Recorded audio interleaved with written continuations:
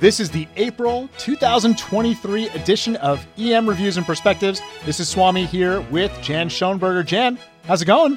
Hey, Swami, how you doing? I'm good. Can't really complain. April, great month.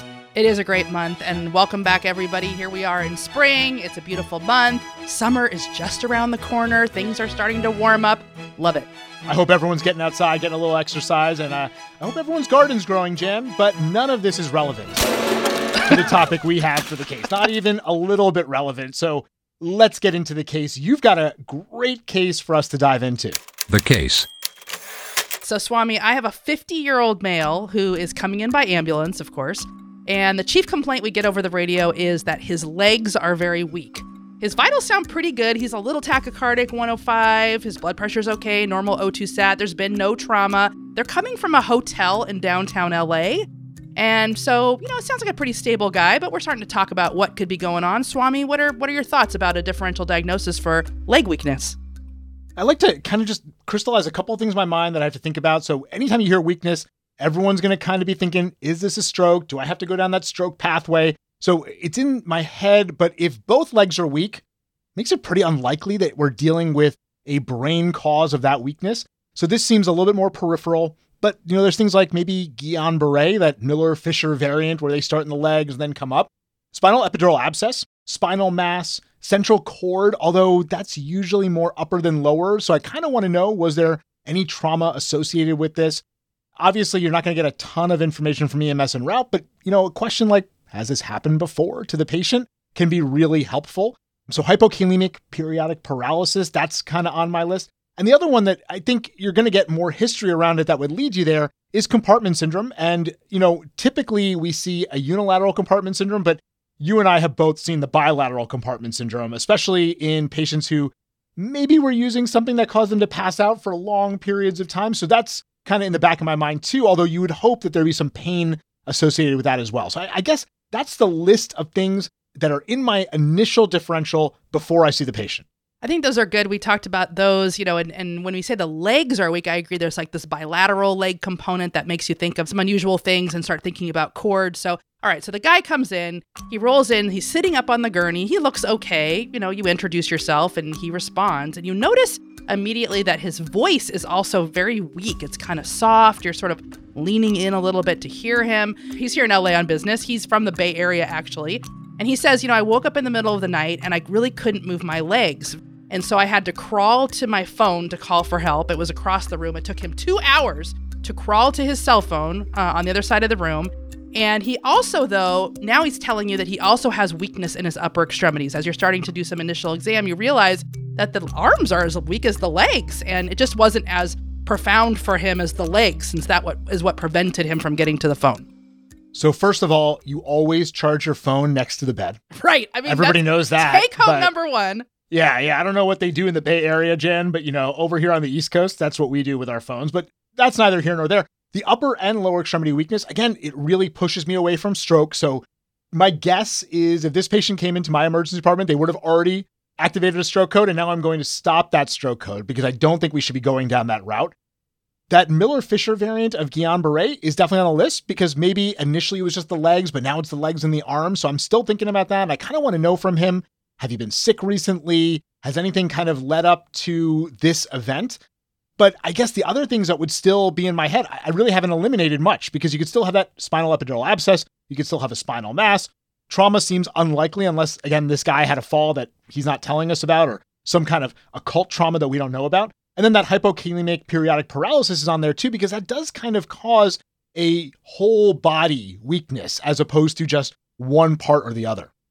I think that's all right. And, when you see this sort of generalized weakness, everything from the voice to the arms, the legs, I also started thinking about metabolic things or things like profound anemia, other things that can cause sort of generalized weakness. Those were all also in my mind. And so we start to examine him and it does confirm his findings. He has basically what I would describe as 3 out of 5 strength throughout, meaning that he could move his extremities against gravity, but you can tell it's very weak. If he were to apply any resistance, it would just go straight down. It's a huge effort for him to try to lift a leg or lift an arm. And after he does it, he looks exhausted. His sensation is actually intact throughout, and the legs and the arms really seem to be equal. It's not really one versus the other. It's even present when he tries to lift his head. but his mental status is completely intact and his exam is otherwise normal. And yes, you asked a very important question about has this happened to him before? And it has happened to him before a few months ago. Now we have to think about something that could happen multiple times. So that hypokalemic periodic paralysis is up there. Spinal epidural abscess and a mass are kind of sinking down my list of things. I guess one of the things, Jan, that we didn't really talk about, his voice was weak. We should have really assessed his airway and said, is this patient adequately maintaining that airway and is he adequately breathing? Or is this a patient where I actually have to consider, do I need an airway intervention? But it sounds like he's answering all your questions. His oxygen saturation is good. Maybe an end-tidal CO2 would help a little bit just to make sure he's ventilating well. So that's something that I can do at the bedside to kind of assure myself that I don't have to go down that route. And then I guess you mentioned the metabolic stuff. So I guess I want some electrolytes and an ECG. Those are some quick bedside things that might give me the answer and might kind of pair with that idea of him having had this before and guide us down a pathway. I think that's just spot on. So we're thinking the same thing. EKG is probably the fastest thing to get. And then we're kind of cooking the electrolytes. We happen to have point of care electrolytes, which is really helpful. Sometimes you don't have those. Maybe the next fastest thing might be a VBG for you. Whatever it is, we were pretty curious about his electrolytes. And so the EKG is cooking. The EKG looks like there might be some little clues here. And the iStat, our point of care lights, come back and the K is 2.2. So it is low.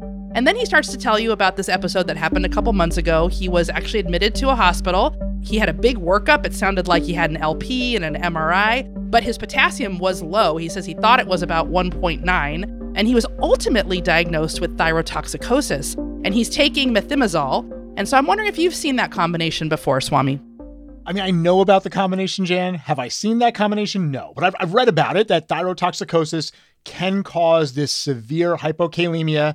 And I think that if you treat the thyrotoxicosis and you maintain that, you get less of that hypokalemia, but it's something that you have to keep in the back of your mind as a possibility.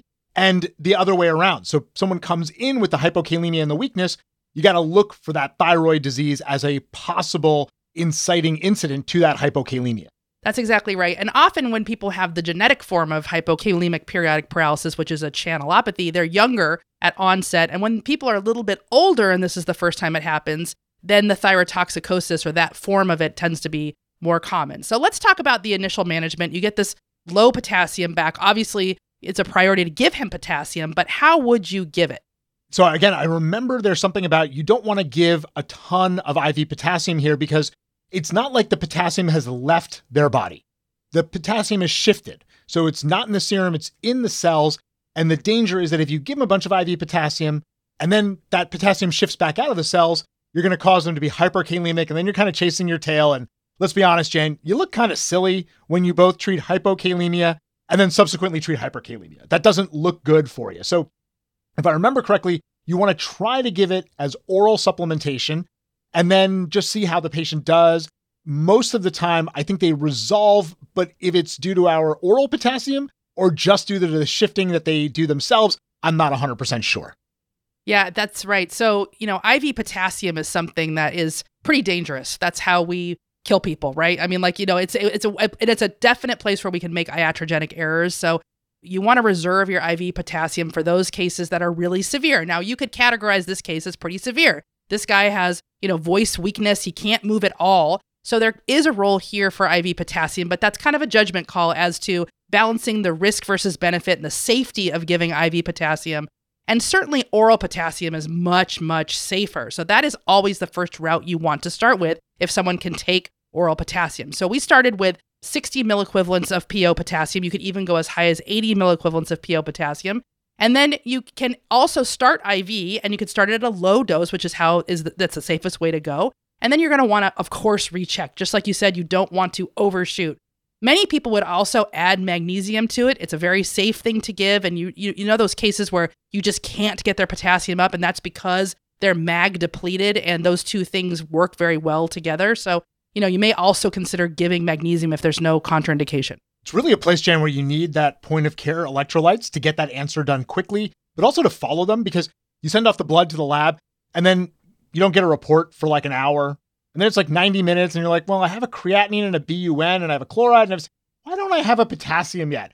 And you realize that they're running it again and again and again because there's something wrong with it. And you're like, can you just tell me the level instead of continuously running it?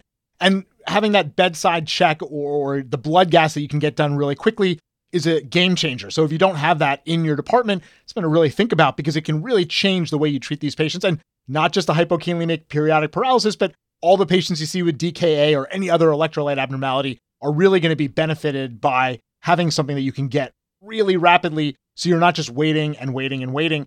And Jen, I guess my question is, you give him the PO potassium, you give him a little bit of IV, you give him a little magnesium.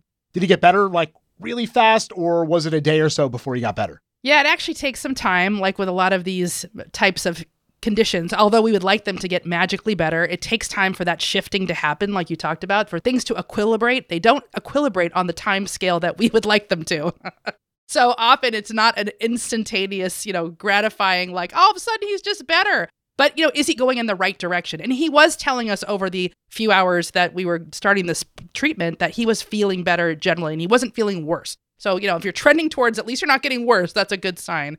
But, some other take-home things, there are drugs that people are on to prevent attacks in cases of recurrent and frequent hypokalemic paralysis. So there are people who take potassium-sparing diuretics, for example. There is one drug out there that's specifically tailored for this condition. In the case of thyrotoxic periodic paralysis, just controlling the hyperthyroidism can be the answer for the most part. But this also exists on a spectrum. There are some people who have this condition and have, mild bouts of it where they get sort of mild weakness. And then there's these sort of severe cases like the one I'm describing.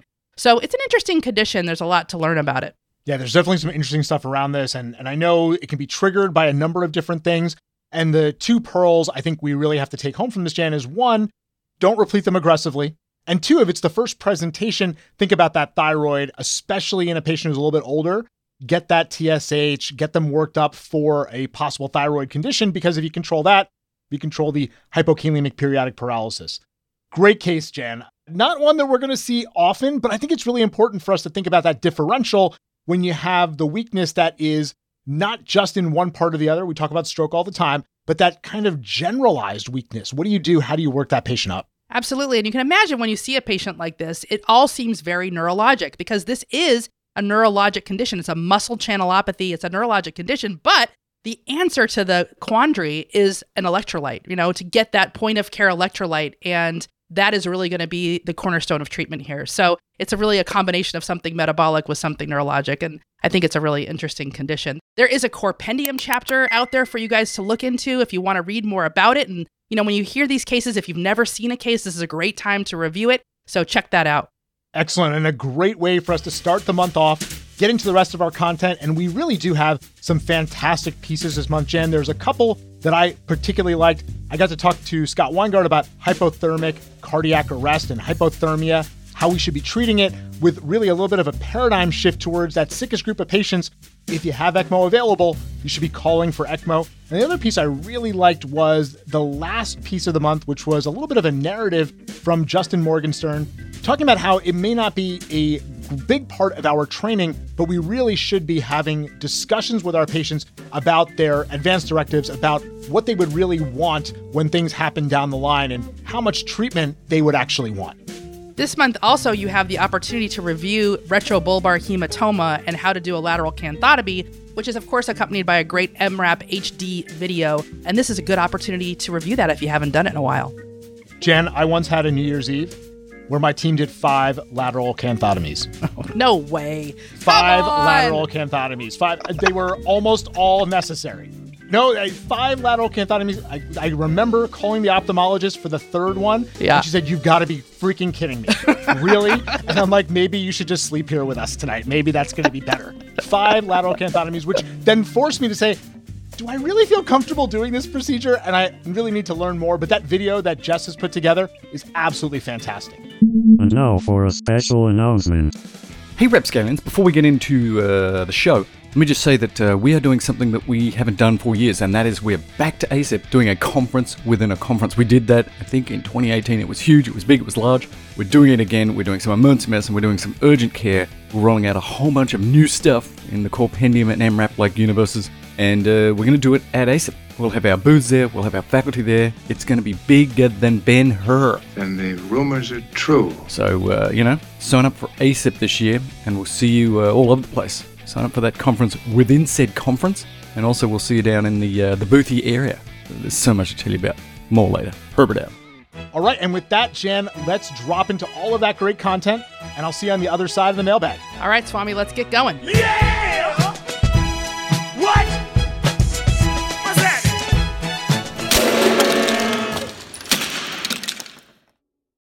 It's time again for Critical Care Mailbag. Scott. Great to hear your voice, man. How's it going? Hey, Swami, it's going really well. Good to hear from you, man. Yeah, I've got a really fun topic to get into, one that I think is a bit at the core of emergency medicine management, which is the hypothermic patients. You ready to dive in? I'd love to talk about that. That's cold!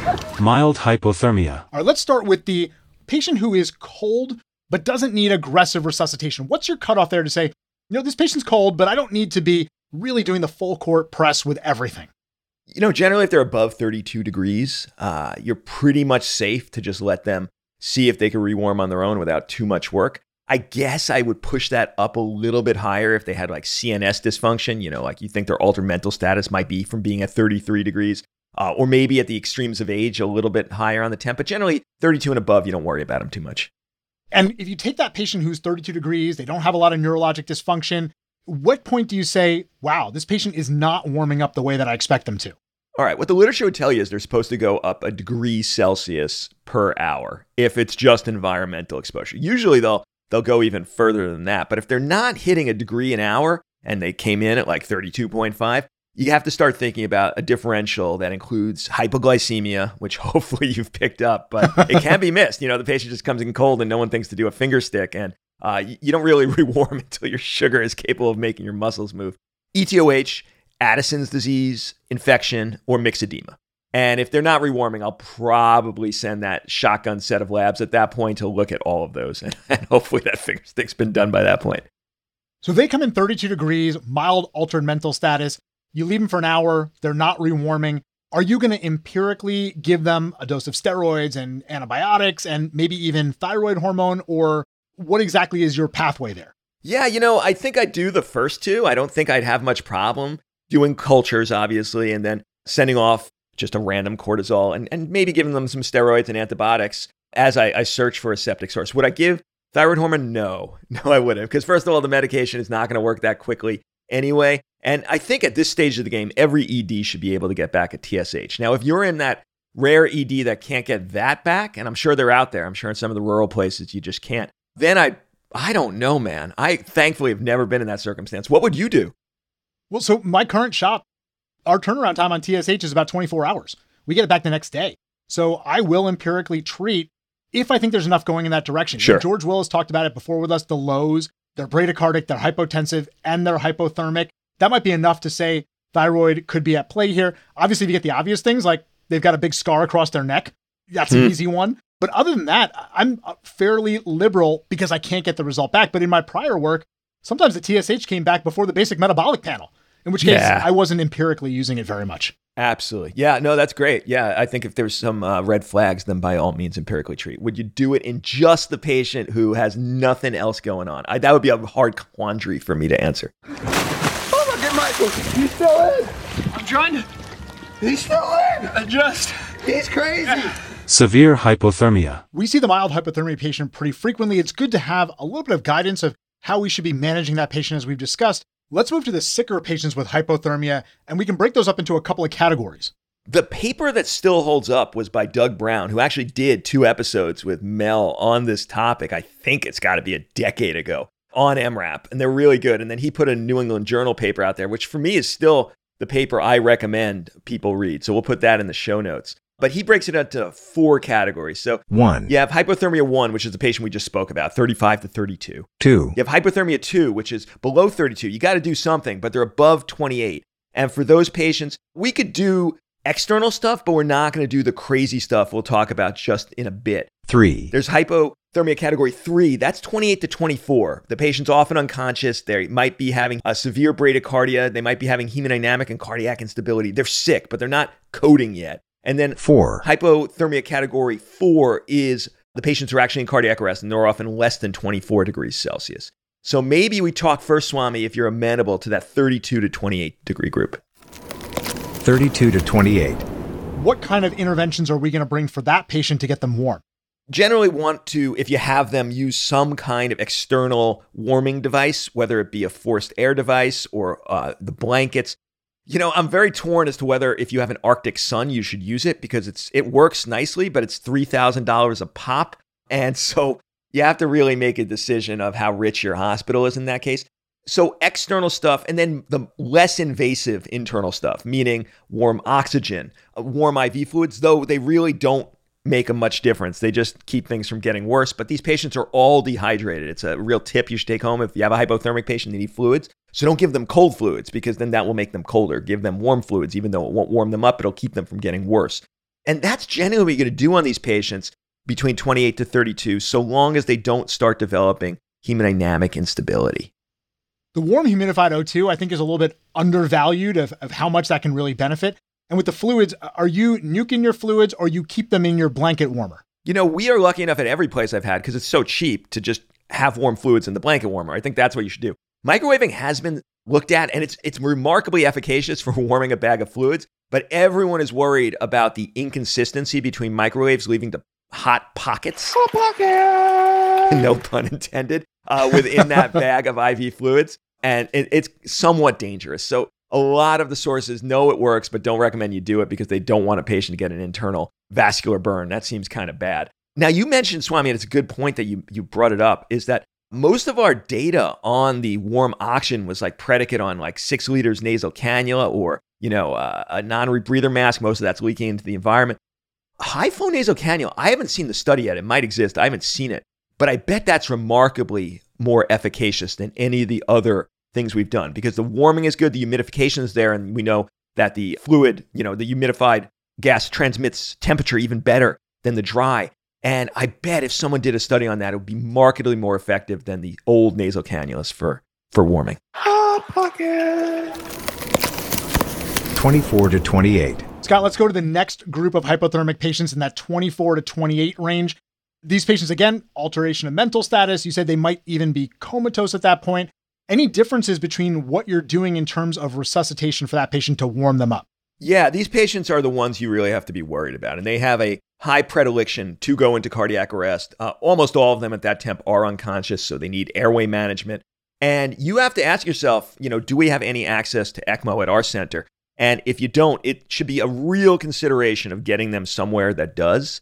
I think it is a good transfer. It's a good ECMO run. We'll talk a little bit more about ECMO later on because the patients are on it such a brief period of time. It's almost universally effective at reversing their spiral towards death or actually bringing patients back, even if they are actually in cardiac arrest. So you would rather them code at the ECMO center than at your place. Now, if that's not feasible or it's snowing outside, which is why they're hypothermic, so you can't get a transfer done, then these are the patients where the more invasive forms of internal rewarming actually come onto the table. Which form? So, we're still going to do the humidified oxygen. If we're intubating them, that's easy to do humidified warmed oxygen. We're going to give them warmed fluids so that we don't make more heat loss. But then what other invasive things are we doing? Are we doing the bilateral chest tubes here? Are we doing warmed fluids in the bladder? Which invasive measures are you going to at this point? All right. There's a bunch out there. You've mentioned some of them, like the peritoneal lavage and all this stuff. I personally am not a big fan of almost all of them. And this is my take. You could differ. You could look at the literature and the practice at your center and make your own decisions. But I'm going to tell you my take, because that's basically all I have to offer on critical care mailbag, is the evidence, which it's not there for this issue, and then my take.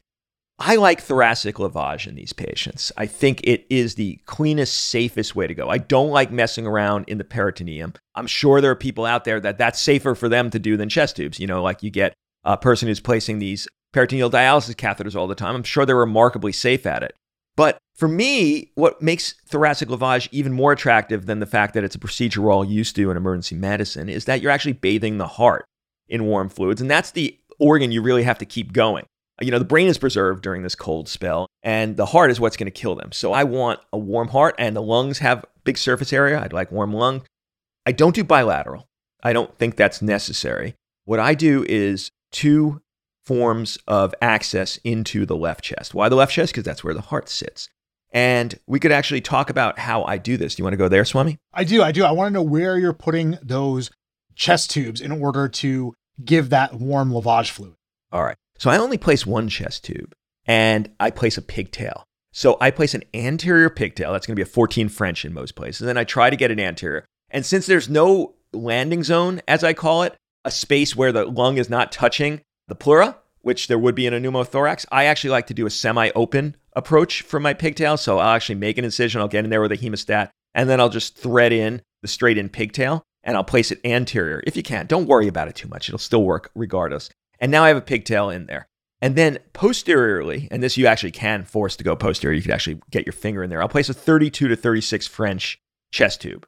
And now you need some form of warming device that you would use for blood. But instead of blood, you're just going to put fluid through it. And you attach that to the pigtail. And now you could actually fill the chest. Now you can do this continuously if you want. You can have a continuous flow of IV fluids into the pigtail and out through the chest tube. You just need something to stick it into, whether it be a bucket, which isn't really sterile, or a Pleurovac, but you're going to be emptying them a bunch and it's a pain in the butt. You know, if you could find one of the Pleurovacs that have auto transfusion capabilities, that actually allows you to empty them in real time. And that's actually the best of all worlds. But, you know, work out what you have to. This patient's going to die. You know, their sterility is not the most pertinent issue right now. So if you have to empty that chest tube into, like, you know, just have it emptying into air, into a bucket on the floor, that'll be fine. You know, nothing should come in. It's a continuous flow out.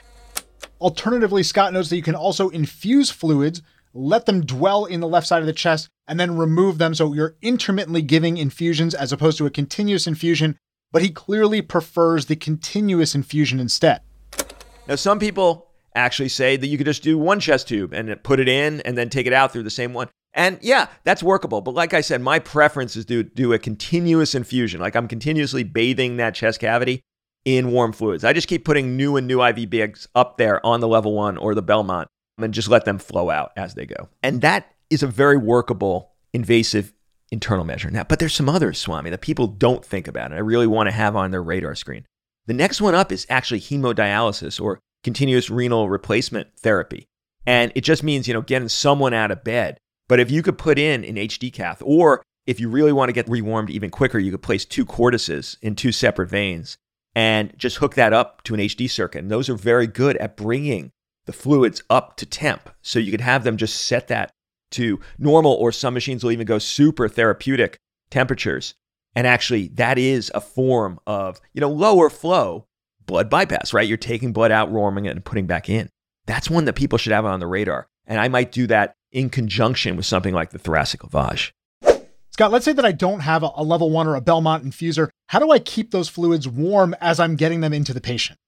You know, Swami, I'll answer this first in a tangential way, which is, you know, every ED should have end-tidal CO2, no matter how small you are. And I got to say, every ED should have one of these transfusion devices, because you really can't, if you have a sick trauma patient, and they do come in everywhere, regardless of your size, regardless of whether you're a trauma center, you can't really do the job you need to do very well without these devices. I think you should have one. But if they didn't, then I would say it's the dwell time. So you put some in, you know, like you put a few liters of warm fluid in, you took out of your blanket warmer, let it sit for a little while, and then through that same chest tube, unclamp it, let it flow out, and then do it again. That's how I'd get away with it without a level 1. But if you're going to do continuous infusion, you really do need some device.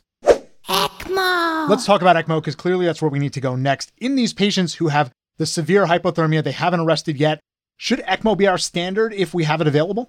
Yeah, I think it really should. It gets the job done so quickly, and it really gets the patient off ECMO very quickly, so they're not exposed to all of the risks of it. And, you know, they don't need enormous cannulae like they would in some of the other reasons we use this modality. It's just really the way to go for any patient in this severe range, and certainly for any patient in cardiac arrest.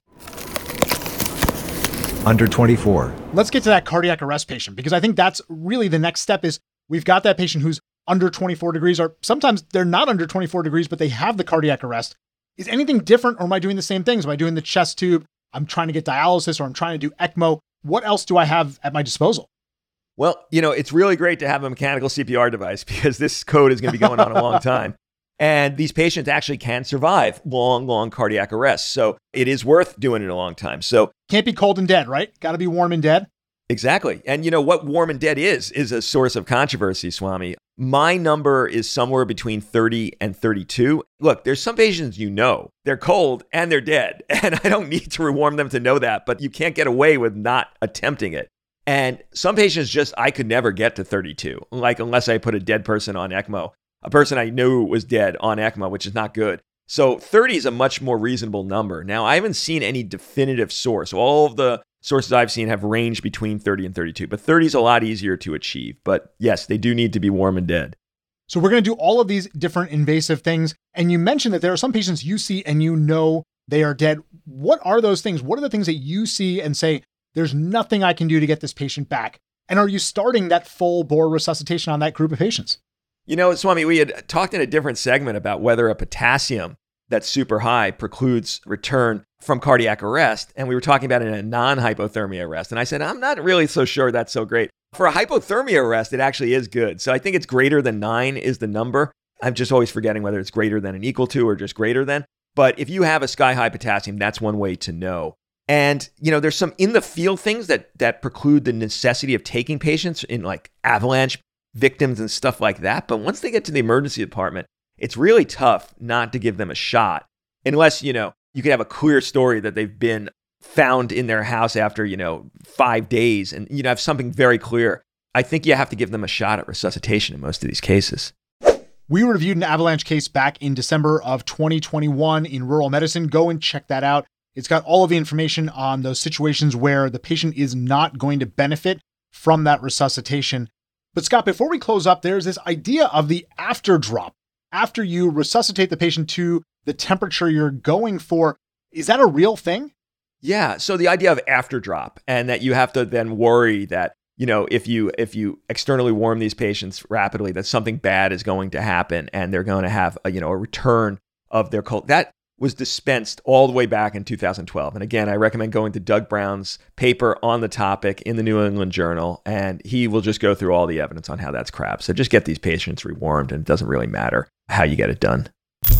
Summary.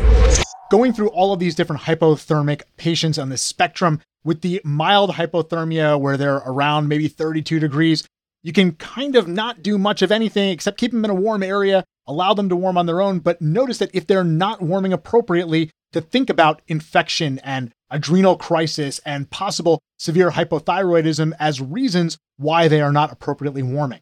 In the group of patients who is in that 28 to 32 range, we can give them either a blanket rewarming system, external rewarming. We can do some humidified air, high flow nasal cannula might be really useful here. In the next group down, that 24 to 28, these are the patients who, if you don't get right on top of them and start warming them immediately, they're going to crash. They're going to have bad outcomes. And so we want to be more aggressive here. We can use that chest tube system like you outlined to get warm fluids around the heart. We can consider going to CVVHD. We can think about getting ECMO on board as well. And then when you have that patient who is arrested, we want to try to get them warm, knowing that there are some patients we'll never be able to warm, but in the ones that are possibly salvageable, we're going to do all of those invasive things, but ECMO is probably where we need to be going earlier in that group of patients because of how rapidly it can rewarm the patient. You did it, Swami. All right, Scott, thanks so much for going through all this. Absolutely. Rural Medicine Talks. Greetings all, it's Vanessa Cardi here, back for another rural medicine piece. And I want to set the scene for you. It was a late summer evening in a small rural community, and the days were getting shorter and the air was getting cooler. I was working a fairly busy emergency room shift that same day when a 52-year-old male patient presented with abdominal pain and mild nausea. The nurse triaged him as a P3, put him on a stretcher in a room, and came back to give me a heads up. The patient had told the nurse that he was waiting for gallbladder surgery for recurrent bouts of biliary colic, and he said that the pain he was having now was pretty similar to those previous gallstone attacks. While he did have some morphine at home in case of such an attack, he'd actually always been scared to take them without medical supervision after hearing so many terrible news stories about opiates. The patient's vitals at triage were unremarkable except for a heart rate in the 90s, but the nurse said he was in a fair bit of pain, so that all seemed to fit.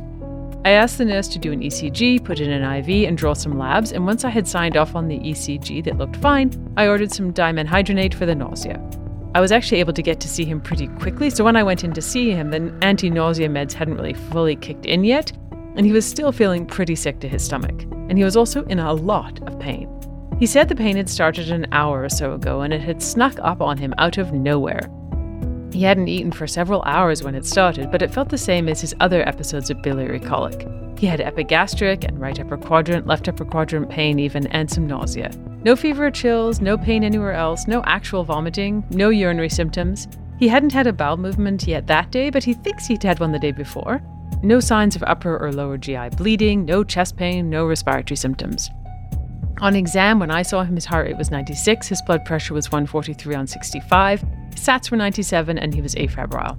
He was able to talk, but he was clearly in a degree of discomfort, and during the interview, he had episodes of worsening pain that made him curl up and sort of go silent for several seconds at a time. His abdomen did not appear to be distended on exam, but it was difficult to assess for peritonitis because of his large body habitus, and also he had a lot of voluntary guarding.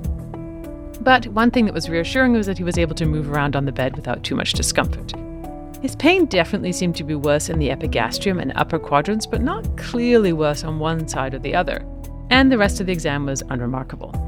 So for a patient with clear biliary colic, I don't always order labs, but they'd already been drawn up, and there was just something a little odd here, so I asked for a CBC, creat, lights, LFTs, and bilirubin. I also threw in a lipase just because he did have some midline and more left upper quadrant pain, so I wanted to be sure this wasn't an early pancreatitis from perhaps an impacted stone. I asked for an IV NS bolus of 500 cc's and 5 milligrams of morphine IV, and I went off to review his chart.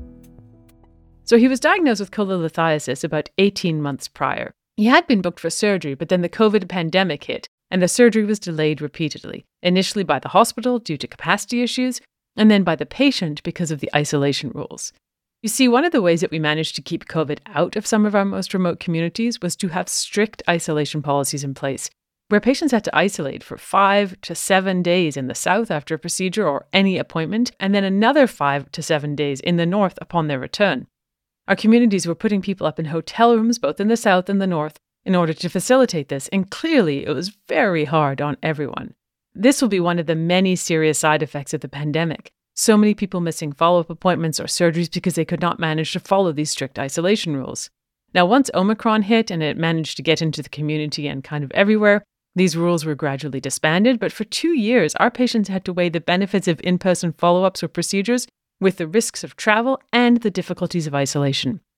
Massive amounts of days lost from work, massive amounts of days away from family. It wasn't an easy time for many people, and the effect of all these delays in care are going to be long-lasting, and we probably haven't even really begun to understand the impacts fully yet.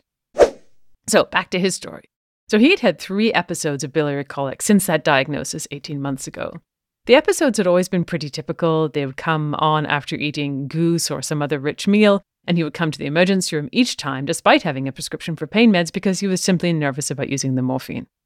His symptoms usually got better after a dose of morphine PO and some antiemetics, and he was usually home within about 4 to 6 hours of being triaged. Of note, he also had a history of type 2 diabetes, hypertension, he'd had a previous NSTEMI, he had CKD stage 2, and he had some early signs of diabetic retinopathy. He'd also had his appendix out as a child, and he had a 30-pack year history of cigarette smoking. And of note, very helpfully, on the ultrasound where his gallstones were officially diagnosed 18 months ago, his abdominal aorta was totally normal in appearance. In terms of his diabetes, they were pretty well controlled overall. His sugars today were 11, or in US units, 198. So after a few hours, I got his labs back, and they showed a white blood cell count of 16, normal hemoglobin, creatinine of 110, normal lights, normal lipase, and normal LFTs and bilirubin. Nothing too interesting, really, except for perhaps that white count being a bit higher than I might have expected.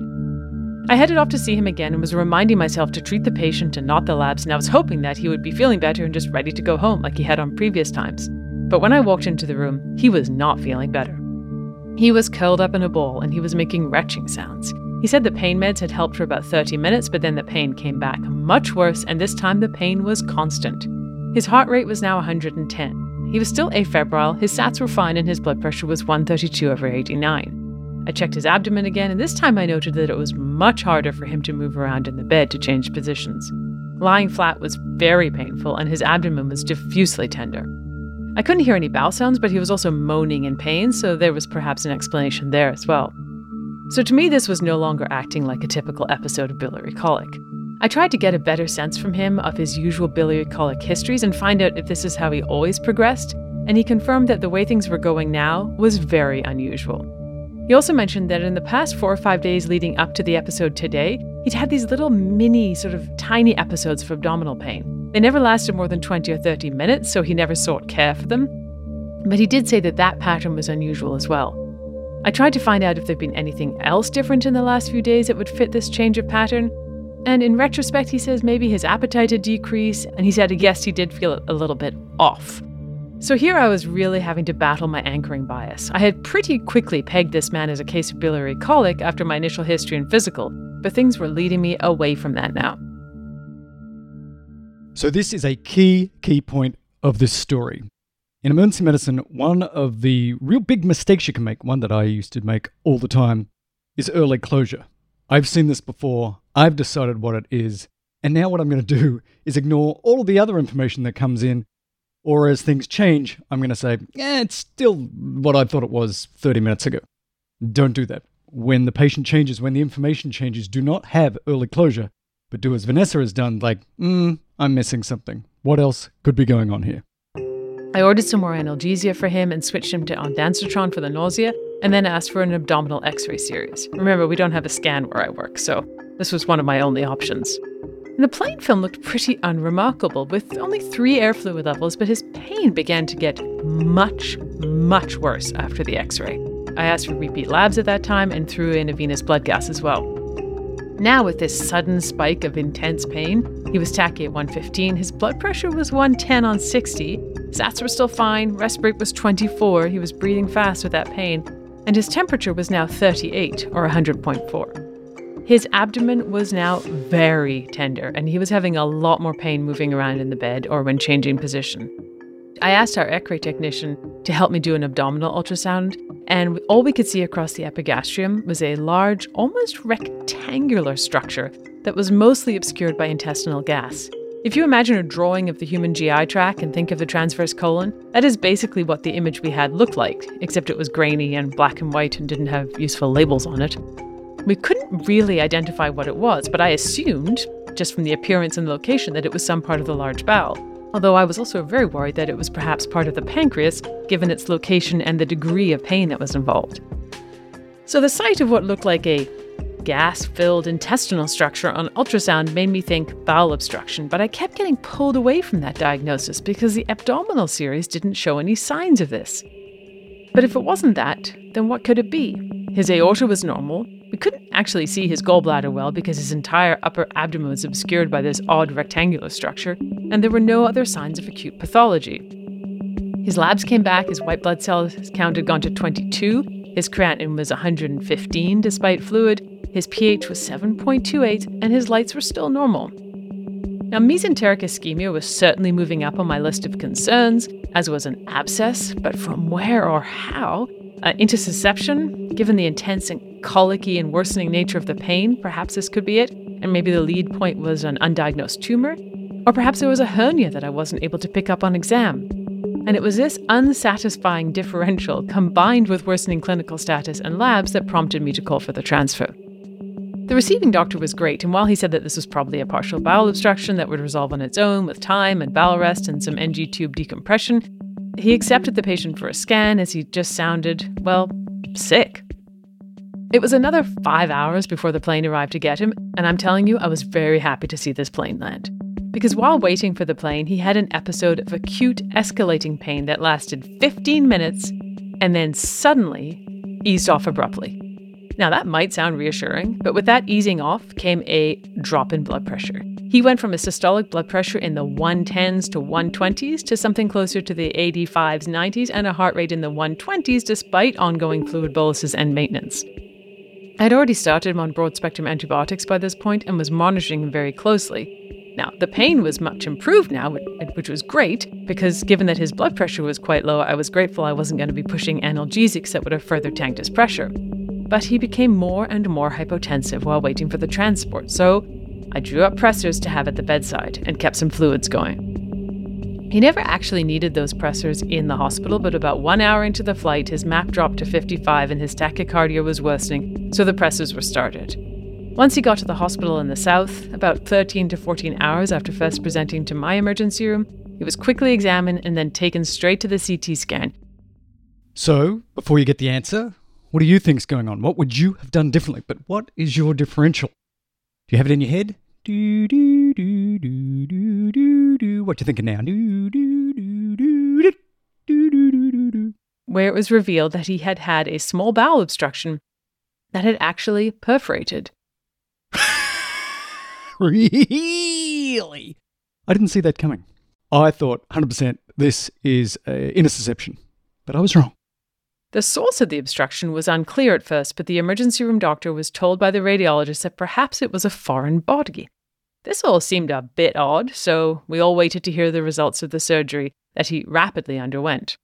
When they opened him up in the operating room, they did indeed find the bowel obstruction that had perforated, and they found that foreign body. The foreign body was in fact a stone, but not a gallstone. This was a stone from a peach. Yep, a peach pit. It turns out that about a week or so prior, he had accidentally swallowed an entire peach pit, but aside from it being a bit scratchy on the way down, as he said, he hadn't thought anything else of it. He had kept eating and pooping and doing his usual thing. He had had some episodes of abdominal pain that would pass on their own, and while he slowly lost his appetite and began to feel a bit unwell over the course of several days, it was only the acute onset of pain that he attributed to gallstones that actually brought him to the hospital. So from what we can piece together is that he had probably a partial small bowel obstruction from this peach pit that was likely blocking the ileocecal valve on and off, causing the intermittent episodes of pain in the several days leading up to his presentation. I would imagine that in this process, the bowel likely became inflamed in that area, and then once the peach pit got stuck again, the obstruction was no longer partial, and the pressure on the bowel wall that was already inflamed, sort of subacutely, meant that it perforated relatively quickly. In retrospect, we likely saw this perforation happen when he experienced a rapid escalation in pain, and then a fairly abrupt decrease in pain, and then soon after a drop in his blood pressure as intestinal fluid presumably leaked into his peritoneum, and he started to get worse. Peach pit small bowel obstruction leading to perforation was absolutely on my differential diagnosis, but, that's why I'm a legend in my own mind. So what lessons did I learn from this? I think the biggest lesson I learned from this was how quickly I anchored on biliary colic as the most likely diagnosis. From the moment the triage nurse told me there was a patient with his typical gallstone pain, I was already heading down that investigation and treatment pathway in my head. I guess I gave a nod to a differential by asking for an ECG in someone who was at risk of cardiac issues, but once that was checked off, it was just so easy to keep thinking about biliary colic. Should I have asked for a scan earlier? I mean, we don't have one, but in retrospect, of course I would say that I wish I could have scanned this patient in my emergency room right away, or had him whisked away in an airplane to the nearest scanner in the south. That way, maybe he would not have perforated his bowels. But in reality, I'm not sure I could have pushed for a transfer or scan any earlier than I did in this case, as when he arrived, he was clinically stable and had a very reasonable alternative diagnosis that seemed most plausible. And this is one of the challenges of rural medicine, trying to outwit the disease process that may or may not be brewing inside your patient. Another lesson I learned is that I want to better understand how this patient's plain films were largely unremarkable, but on ultrasound there was this unusual structure. The blockage was proximal to the large bowel, but this structure on ultrasound looked so much like I would imagine a large bowel would look like in ultrasound. So I need to bone up on my abdominal ultrasound findings. I'm pleased to say that after all of this, the patient has done well and is back at work and back to his normal life. He said that there are only 2 things that are different about his life now: that he has a scar on his abdomen and that he seems to have developed an aversion to peaches. I cannot imagine why. Thank you so much, everyone. Chat with you next month.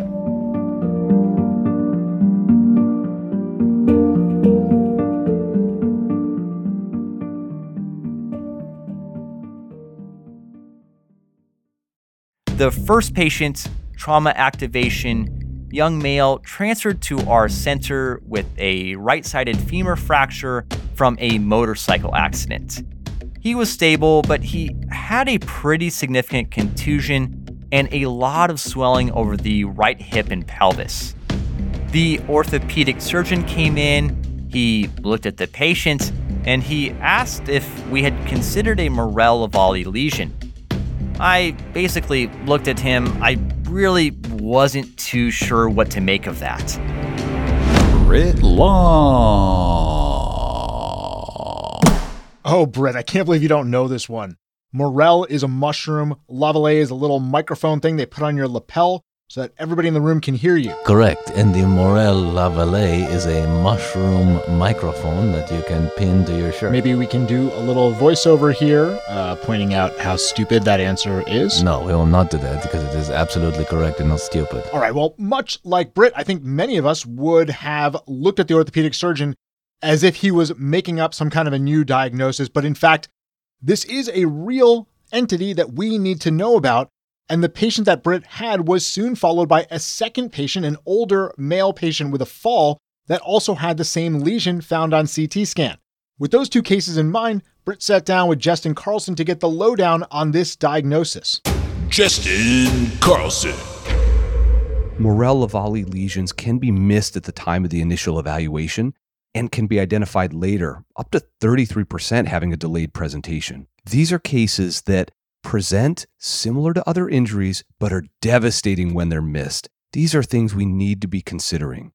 When they're delayed, that can lead to increased difficulty in management, long-term morbidity, sepsis, even potential loss of limb. So it's really critical that we identify these early so that we can help patients with their outcomes.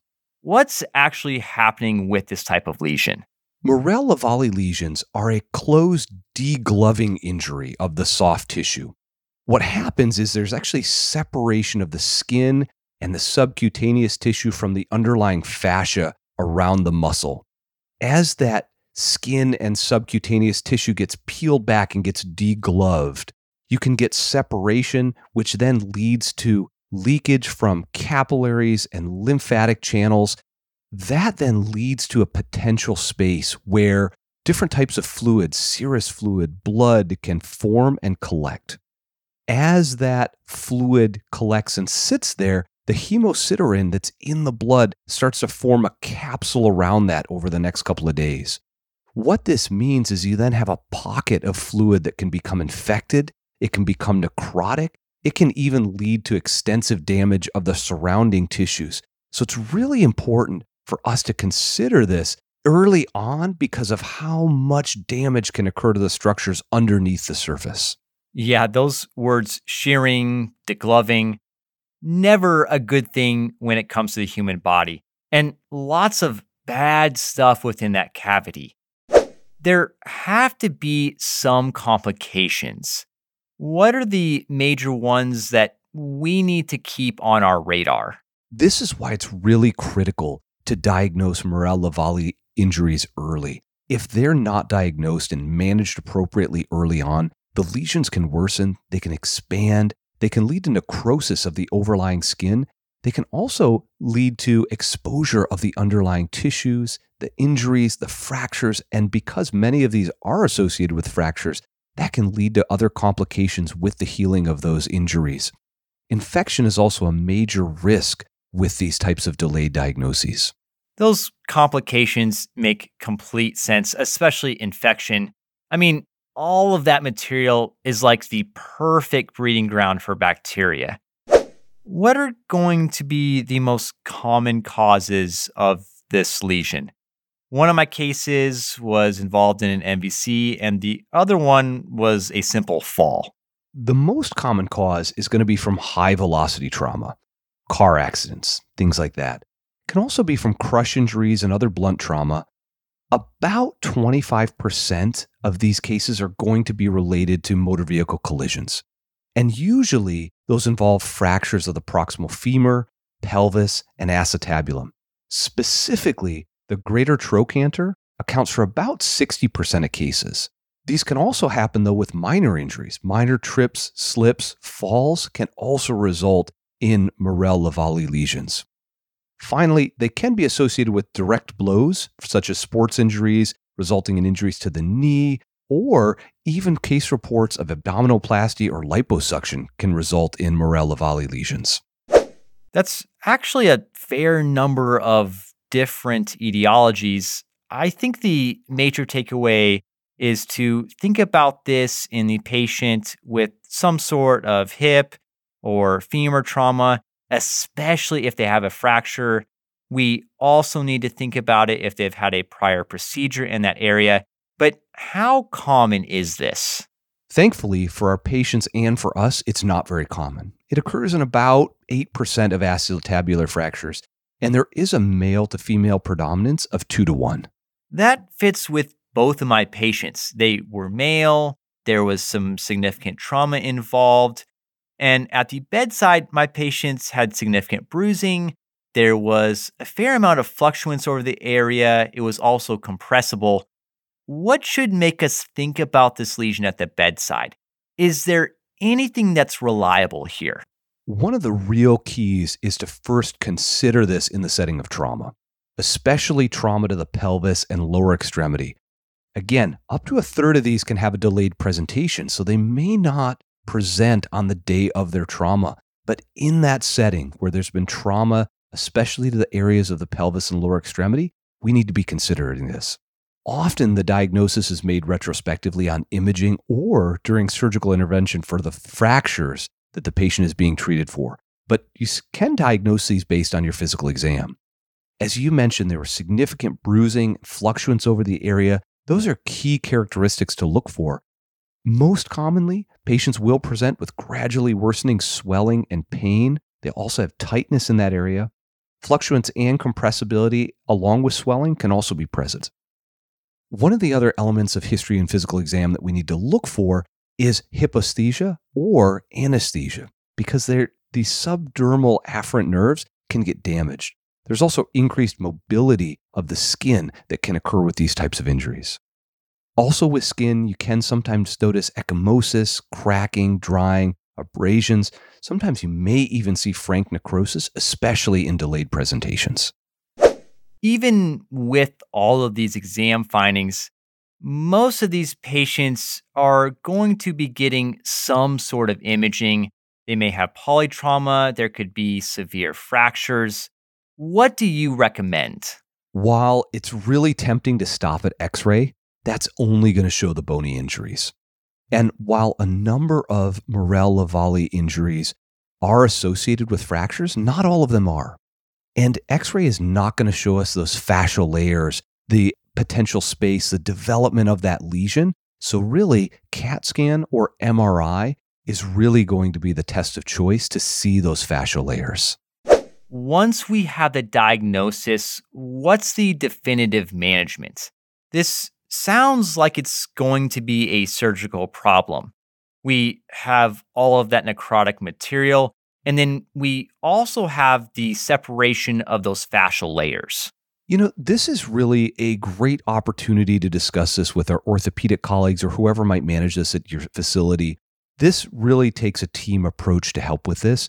There's no specific guidelines on therapy, and the recommendations can range from conservative management, which may be something as simple as a compressive wrap around the area. It can involve percutaneous aspiration or could involve open surgery.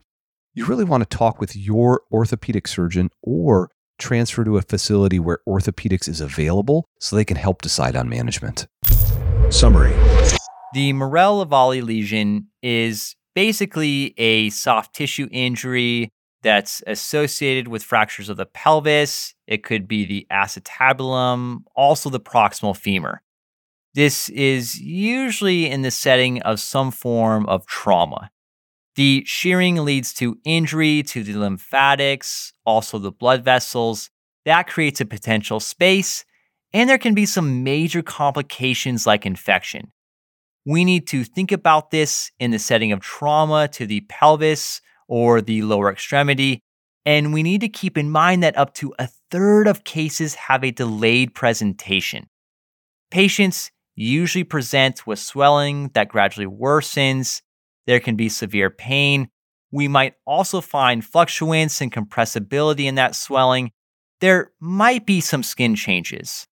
For our imaging, X-ray really won't help us with the diagnosis. We need either a CT scan or an MRI. Finally, we have several options for treatment. The best bet is to involve our orthopedic surgeons early on. This is absolutely correct and not stupid. Hey, MRAP listeners, I'm Jessie Werner, and we're here today again with Dr. Deidre St. Peter. Deidre, thanks for joining us. Thank you for having me. I'm happy to be back. Dr. St. Peter is a glaucoma specialist and an attending physician in Colorado. Today we're talking about retrobulbar hematoma.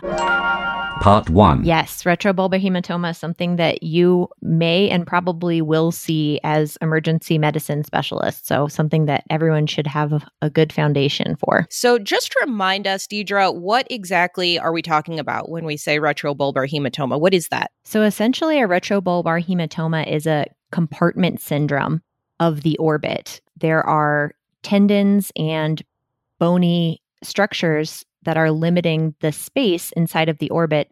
If there's hemorrhage or hematoma into the orbit, there's a lot of pressure that builds up in that confined space.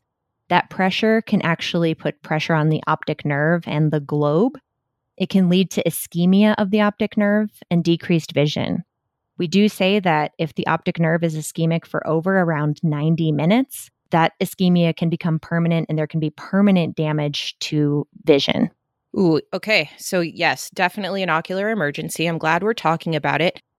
Now, generally, I think of these in a traumatic setting. So someone has been in some sort of trauma. They've been in a car accident. They have been in a fight. They've been punched in the eye, some trauma to the eye leading to this. Is there anything else that comes to mind that can cause a retrobulbar hematoma? That's a great question. Most cases of retrobulbar hematoma are seen with a history of trauma. It's important to keep in mind that a lot of patients, especially older patients, may be on anticoagulation.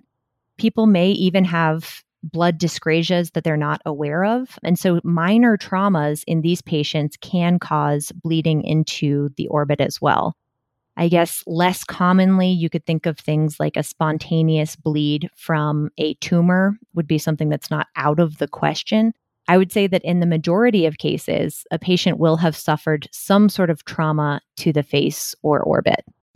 And walk us through the presentation of this. What are our patients going to be complaining of? What should tip us off this patient might have a retrobulbar hematoma? As we mentioned before, most cases are definitely going to be patients that have suffered some sort of facial or ocular trauma. The presentation of a retrobulbar hematoma, it typically presents in someone with proptosis, meaning that the eye appears to be bulging out. These typically are unilateral, although they can be bilateral. It would be more common to see a unilateral case where somebody is proptotic out of one eye. And there should be resistance to retropulsion. That just means that when you push on the eyelid, you can feel the eyeball behind it, and it might feel even rock hard. We like to ask emergency medicine physicians if they felt the eye and if it feels rock hard. The eyelid would probably be very difficult to open. They typically have what's called diffuse subconjunctival hemorrhage, meaning there might be blood all over the conjunctiva. It might be a very red eye. And they probably will have some variable degree of vision loss if it's a true retrobulbar hematoma. That could be someone who has 20/20 in the vision in one eye and 20/40 in the affected eye, or it could be as bad as no light perception, meaning they're really not able to see anything out of that eye when they come in. If you have access to a tonopen at this time, it's a great chance to check the pressure in both eyes. In the affected eye, the pressure we like to say is typically over 40 millimeters of mercury or 40 reading on that tonopen. This would indicate that the pressure in the orbit is acutely elevated and that there probably is a compartment syndrome. When I'm using the tonopen on the eye and I'm getting a pressure reading of 40, is that not the same as the pressure in the orbit? What is that 40 millimeters of mercury actually reflecting? The 40 millimeters of mercury is reflecting the intraocular pressure. The intraocular pressure is elevated because that is in turn reflecting the pressure inside of the orbit.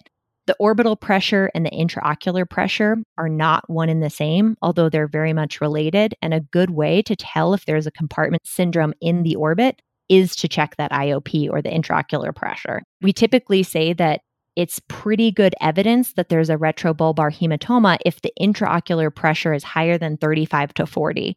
Usually if it's under 40, we can treat the intraocular pressure with drops and kind of wait out the resolution of the bleeding. but those patients should be monitored very closely. And of course, an ophthalmologist should come in and see them. This is such a good differentiation that I don't think I realized before. So the intraocular pressure being different from the orbital pressure. And when we're talking about the actual orbit of the eye, are we talking about the bony structure that holds the eye? That's the orbit? Correct. So the orbit is comprised of the bony structure that holds in the eye, but there's also a lot of tendons, a lot of soft tissue structures that are holding the eye in place.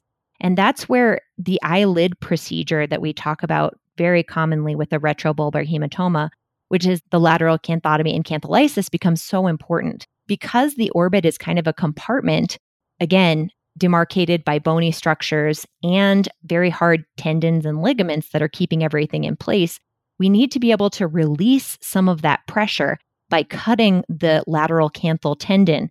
And that's the definitive treatment for releasing that orbital compartment syndrome.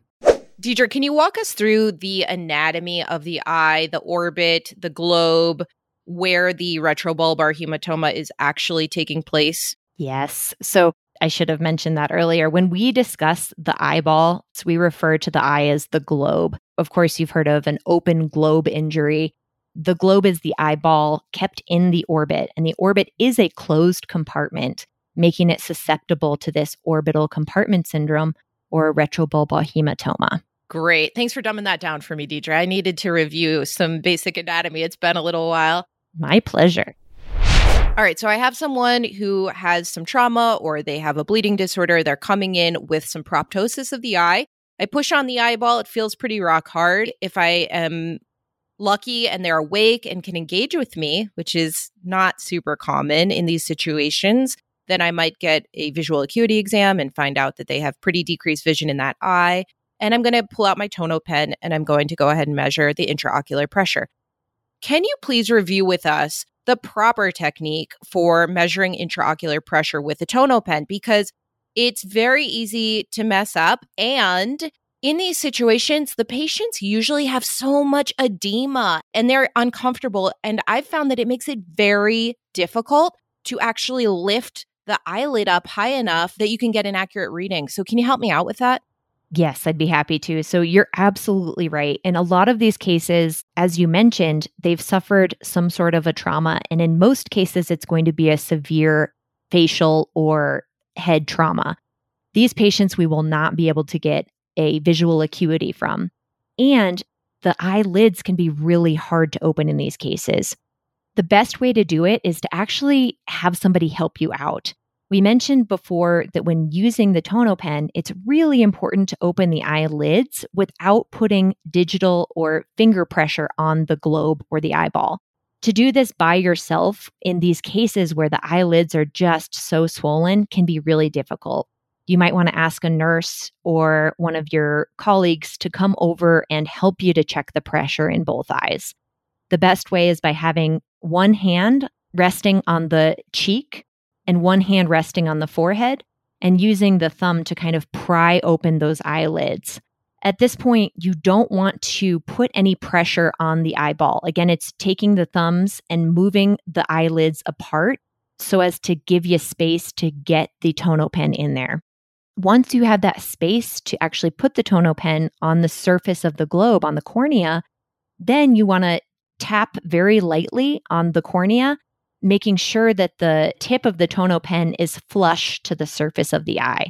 That's the best way to do it. So again, you could try to do this by yourself, but in these cases where there's a ton of eyelid swelling and proptosis of the eye, it can be really difficult without an extra pair of helping hands. Now, in emergency medicine, we are sort of like MacGyvers because we never have exactly the right equipment that we need, and we're always kind of doing things under pressure. And there's a technique where we have actually used paper clips and kind of bent them so as to slide it up under the lid, the top lid and the bottom lid, and kind of open up the eye that way. Have you used this technique? Is this something that you support? Great question. So I've never used paper clips in that way, but we do have retractors that most of us carry around with us in our little ophthalmology bag. Those are called DMAR retractors. And they're kind of these little tiny baby retractors that are a much smaller version of the retractors that you saw in med school during surgery. And we can use those to pry open the lids. So for us, it's a little bit easier. We usually have somebody kind of help us hold open those retractors, and then we can get in there and check a pressure. But if you're in a setting where you might not have access to that, I think that's a great idea. Just making sure when you're using paper clips to avoid any of those sharp ends coming anywhere near the globe. We don't want to create any problems where there weren't any before. So now the patient, we've gotten a good pressure. It's above 40. We have a high suspicion for a retrobulbar hematoma. Let me ask you this. Is there any role for CT scan? Because sometimes people aren't totally sure. The patient's unconscious. You're not convinced. And people can be hesitant to go ahead and do a cantholysis at that point. Is there a role for CT scan, or should we just go ahead and cut? What's your advice? If you consult an ophthalmology textbook, it basically tells you that retrobulbar hematomas and retrobulbar hemorrhages, those are a real clinical diagnosis. That's basically saying that there is an orbital compartment syndrome present. There can be bleeding into the orbit that does not cause the intraocular pressure to rise above 40. In those cases, it's perfectly fine to send the patient back for a CT if you have a low clinical suspicion for a compartment syndrome. But when you have the milieu of signs that we talked about, where there's a proptotic globe, where the pressure is elevated, where the eye feels very tense, those signs together are enough to diagnose a retrobulbar hemorrhage. Because it is a time-sensitive diagnosis and the treatment is time-sensitive, it's not recommended to send the patient back for a CT scan if you have a high clinical suspicion. In these cases, it's better to treat immediately and to get a CT afterward to confirm the diagnosis. So if I get a CT scan and it's reading a retrobulbar hematoma, that's pretty reliable. We can use that. One of the confusing things about a retrobulbar hematoma or a retrobulbar hemorrhage is the fact that you can have bleeding into the orbit without an orbital compartment syndrome. A real acutely emergent retrobulbar hemorrhage is one that does produce that orbital compartment syndrome, where there's decreased visual acuity, a high intraocular pressure. Something that I should have mentioned before is that most patients are also going to have a relative afferent pupillary defect, or an APD, when checking their pupils. So these things all combined give us evidence that there is decreased arterial perfusion of the optic nerve because of the bleeding into the bony structure, again, producing an orbital compartment syndrome. So the retrobulbar hemorrhage, which is an acute ocular emergency, is a clinical diagnosis. A bit of blood into the orbit after trauma that's not leading to any problems, meaning the eye pressure is normal, the patient's vision is normal, there's no APD. Those things would not lead you to treating a retrobulbar hemorrhage with a lateral canthotomy and cantholysis. So just to clarify, let's say this patient comes to us intubated, they're sedated, we can't get an exam, we don't have a tono pen, we send them to the scanner. Can a radiologist read a retrobulbar hematoma concern for compartment syndrome on a CT scan? Sure. Some things on the CT scan that would give indication that there was a compartment syndrome would be straightening of the optic nerve. The eye is designed and the orbit is designed such that that optic nerve has a little bit of an S shape to it. So there's a little bit of give of the optic nerve so that if there's a bit of bleeding into the orbital compartment, there's room for that optic nerve to proptose a bit without causing any damage. But if the CT scan shows a completely straight optic nerve, meaning that there's enough blood to push the eye outward, again, creating proptosis, which is a clinical sign, and if there's tenting of the globe, meaning there's so much pressure and so much blood in the orbital compartment that that blood is pushing the eyeball forward and stretching the optic nerve, those can be signs on a CT that there may be a retrobulbar hemorrhage and hematoma, causing an orbital compartment syndrome. So basically what I'm hearing you say is if we get a CT scan and there's blood behind the eye, we should at least suspect that the patient could have a retrobulbar hematoma if we didn't already before. Now, what if we get a CT scan and it doesn't read blood behind the eye? Can we essentially rule out a retrobulbar hematoma then? That's a great question. So a retrobulbar hematoma would likely be apparent on a CT scan, but There exists the possibility that the radiologist missed a small amount of bleeding during the CT scan. And as we know, bleeding can increase between the time of CT scan and the time of the patient arriving back to the ER bay. So if there's a small amount of blood that was missed and that bleeding continues until the patient comes back to the ER bay, then there is the possibility that an orbital compartment syndrome could come about even after the CT scan was read or was hardly noticeable during the CT scan, but has progressed to become an ocular emergency. So I can't stress enough the fact that an orbital compartment syndrome is really a clinical diagnosis. It's something that definitely requires your attention at the bedside, and it does require the ER physician to be hypervigilant and checking for these things to make sure that there's no damage to the globe and damage to the optic nerve. Is there any downside to go ahead and perform a lateral canthalisis, even if we're not totally sure, but we're like, this person was in trauma, they're intubated, I can't really interact with them, it looks like a pretty swollen eye. Is there any downside to just going for it? The complications of a lateral canthotomy and canthalysis are very few and far between. I always tell emergency medicine physicians who are on the fence about performing this procedure that it's really low risk and that the alternative would be permanent damage to a patient's vision. So if there's a high suspicion for an orbital compartment syndrome, I think the risks are so low to this procedure that it should just be done in attempt to save the eye from any permanent damage. Complications of this procedure include iatrogenic injury to the globe or the muscles that move the eye. Patients can also have some eyelid drooping due to damage to some of the eyelid muscles, which are located superiorly.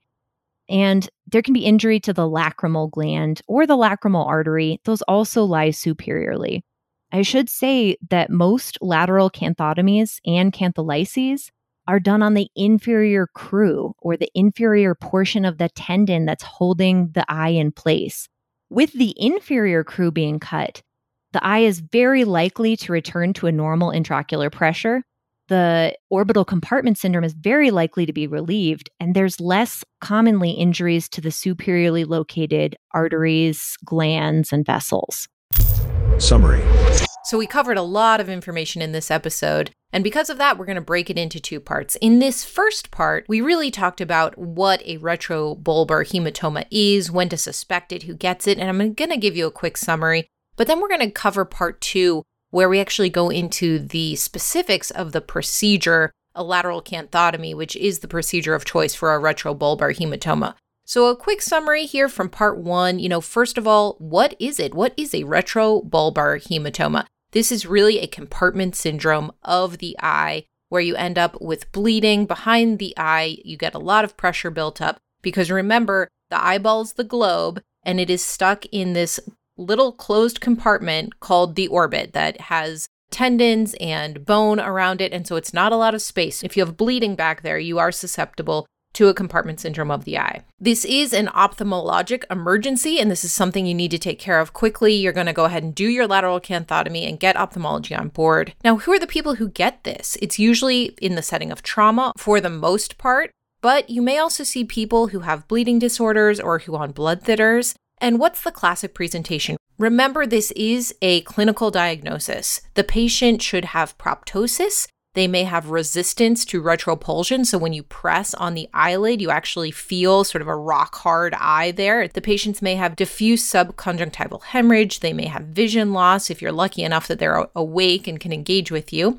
A lot of times they'll also have an afferent pupillary defect. And when you measure that intraocular pressure, it's somewhere between 35 to 40 millimeters of mercury, so very high. Can you use CT to make this diagnosis? Again, this is a clinical diagnosis, but CT can help you to confirm the diagnosis. The big thing Dr. St. Peter wants us to remember is that just because you don't see bleeding on the initial CT doesn't mean that the person isn't developing a compartment syndrome of the eye. The patient may go on to have bleeding and develop that retrobulbar hematoma and compartment syndrome, so make sure that you are performing frequent rechecks on your high-risk patients.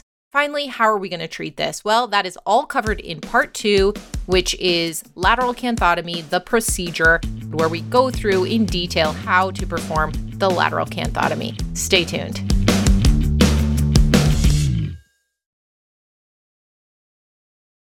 Hey everybody, we're very fortunate to have with us Megan Reck, and Megan does many things, one of which she's one of our pharmacology editors for the Compendium textbook, but also she's the director of research and emergency medicine pharmacist at the Loyola Chicago program. So welcome, Megan. Thank you, Sean. I'm really excited to be here. Megan Reck. All right, so one of your areas of interest and expertise is anticoagulation, which I know is frustrating to a lot of us and a lot of the listeners out there. But let's start with the problem. We have a patient who comes in and they're on a factor Xa inhibitor and they have some sort of critical bleeding issue, either an intracranial hemorrhage, retroperitoneal bleed, they need emergent surgery, something's going on, and we need to reverse them. What are the options that we have? Yeah, we really have two options right now that most centers are using. Either the trusty 4-factor PCC, which we've been using since these new factor Xa inhibitors came on the market back in 2011, or the new kid on the block, Andexanet Alfa. This came out in 2018, so we have less data with it, but is also the only FDA-approved agent for reversal of factor Xa inhibitors. Yeah, I remember when the factor Xa inhibitors came out, and the thinking was, how can they make these drugs available? And we don't have a reversal agent, right? And then we had this one, and as we'll get into it, maybe things aren't as easy as we thought once this reversal agent became available. But let's back up a little bit. So let's talk about these drugs. DOACs. And this is a broad class of drugs that we call the DOACs. So these are the factor Xa inhibitors. What are they and how do they work? Then we'll get into some of the other DOACs. As the name implies, factor Xa inhibitors, they inhibit factor Xa, which is towards the end of the coagulation cascade. And factor Xa activates thrombin, which then goes and produces that clot. So inhibiting that causes anticoagulation. And we use these most commonly for atrial fibrillation and venous thromboembolisms. There's 3 on the market presently, but the 2 that you see most commonly used are apixaban and rivaroxaban. Now, we're talking about factor Xa inhibitors. Of course, there's also direct thrombin inhibitors. And coming to a theater near you soon are going to be factor 11A inhibitors. And we'll have to bring you back to talk about those when they come on the market. But in the heat of the moment, it can be confusing. You may know that a patient's on a DOAC, but you may not know if it's a factor Xa inhibitor or a direct thrombin inhibitor. So if the name has an XABAN at the end, like apixaban or rivaroxaban, the XA is for 10A and the BAN is ban or to block. If it has a TR name in it, like the dabigatran, that is a direct thrombin inhibitor. And from my understanding, these factor 11A inhibitors, when they come out, the ones that are currently being studied all have an XIAN in the name. So that might be a quick way to look at it, because if you have to quickly reverse them, you want to make sure you're giving them the right reversal product. Reversal agent. Let's talk about them a little bit. Are these factor Xa inhibitors safe? Do we have to worry about bleeding in every patient on these? In general, these agents are really safe, especially when you're talking about compared to conventional anticoagulants like warfarin. But there's so many patients in the United States that are on factor Xa inhibitors. There's almost 3 million patients. And so in the last year, there were 84,000 of those 3 million that were hospitalized either due to a spontaneous life-threatening bleed or due to a traumatic injury when they were on a factor Xa inhibitor. So this is something that, even though these agents are very safe, we're going to encounter this frequently in emergency medicine. And we're going to have to know how to approach this because we are going to see it so frequently. So how does the Andexanet work? Andexanet Alfa has 2 mechanisms, actually. It acts as a decoy protein. So it actually binds up the factor Xa inhibitors and just removes them from circulation so that your factor Xa can work again. And then it has a second mechanism that exhibits a pro-coagulant effect through increasing thrombin generation. So this is important because we want a reversal agent to cause hemostasis quickly, but it can also be associated with adverse effects like thrombosis. So that is a problem. That's always going to be a concern of ours. Now, 4-factor PCC is 2, 7, 9, and 10. Now, that 10 in there is not activated. Is that a problem for us when we're treating these patients? No, because it's activated once it's given. So actually, it may be a benefit because we're not giving an active product like, for example, factor 7, which is activated, which may be associated with a higher rate of adverse effects. Thanks. That was my understanding, but thank you for clarifying it. Now, before we get into the doses of each, I think about unfractionated heparin classically with protamine. Depending on when the last time they had that dose, you adjust the protamine dose. It's important, correct, when the last time they ingested this medication, isn't it? Absolutely. As a pharmacist, this is one of the first things I'm trying to determine when I have a patient that presents with a life-threatening bleed with a factor 10A inhibitor on their medication list. We know that just because it's on their medication list, that doesn't mean they're taking it. It doesn't mean they're taking any of their medications. So we really need to try to be detectives about when the last dose was taken. In general, patients that took a dose within 24 to 48 hours, we should consider reversal in the setting of a life-threatening bleed. But there are also patients, for example, with renal dysfunction, acute kidney injury, that may keep it on board and need reversal for up to even 3 days. Now, is there a way that we can do a test to see how anticoagulated these patients are, similar to INR with warfarin? I have bad news, Sean. There's not a great way to do that. There is a laboratory test that we can order. You can order the heparin-specific anti-10A level. And some labs have this calibrated specifically for apixaban and rivaroxaban. It requires that you coordinate with the lab to set up a calibration. This was actually covered in a paper in EMA recently, where a study center reported on their findings of doing this. But most laboratories don't have this capability. So you can order a heparin-specific anti-10A level. And if it's elevated, it'll tell you that you have the presence of drug on board, but it won't tell you the degree of anticoagulation like INR will with warfarin. That's important for everyone out there to know, and I'm sure a lot of our listeners have limited ability to do a lot of those more specialized tests, so it looks like it's going to be based on a lot of the history and the clinical concern to make that determination to use one of these reversal agents. So let's talk about how effective are these reversal agents and what are the complications of them? So taking Andexanet Alfa, it appears to have a hemostatic efficacy that's north of 80%. The alternative is prothrombin complex concentrate, PCC. That also seems to be fairly effective, with most studies reporting at least 80% efficacy. We don't have a lot of great literature with either of these agents. For Andexanet Alfa, we have one big study that was essentially a case series because there's no comparator group.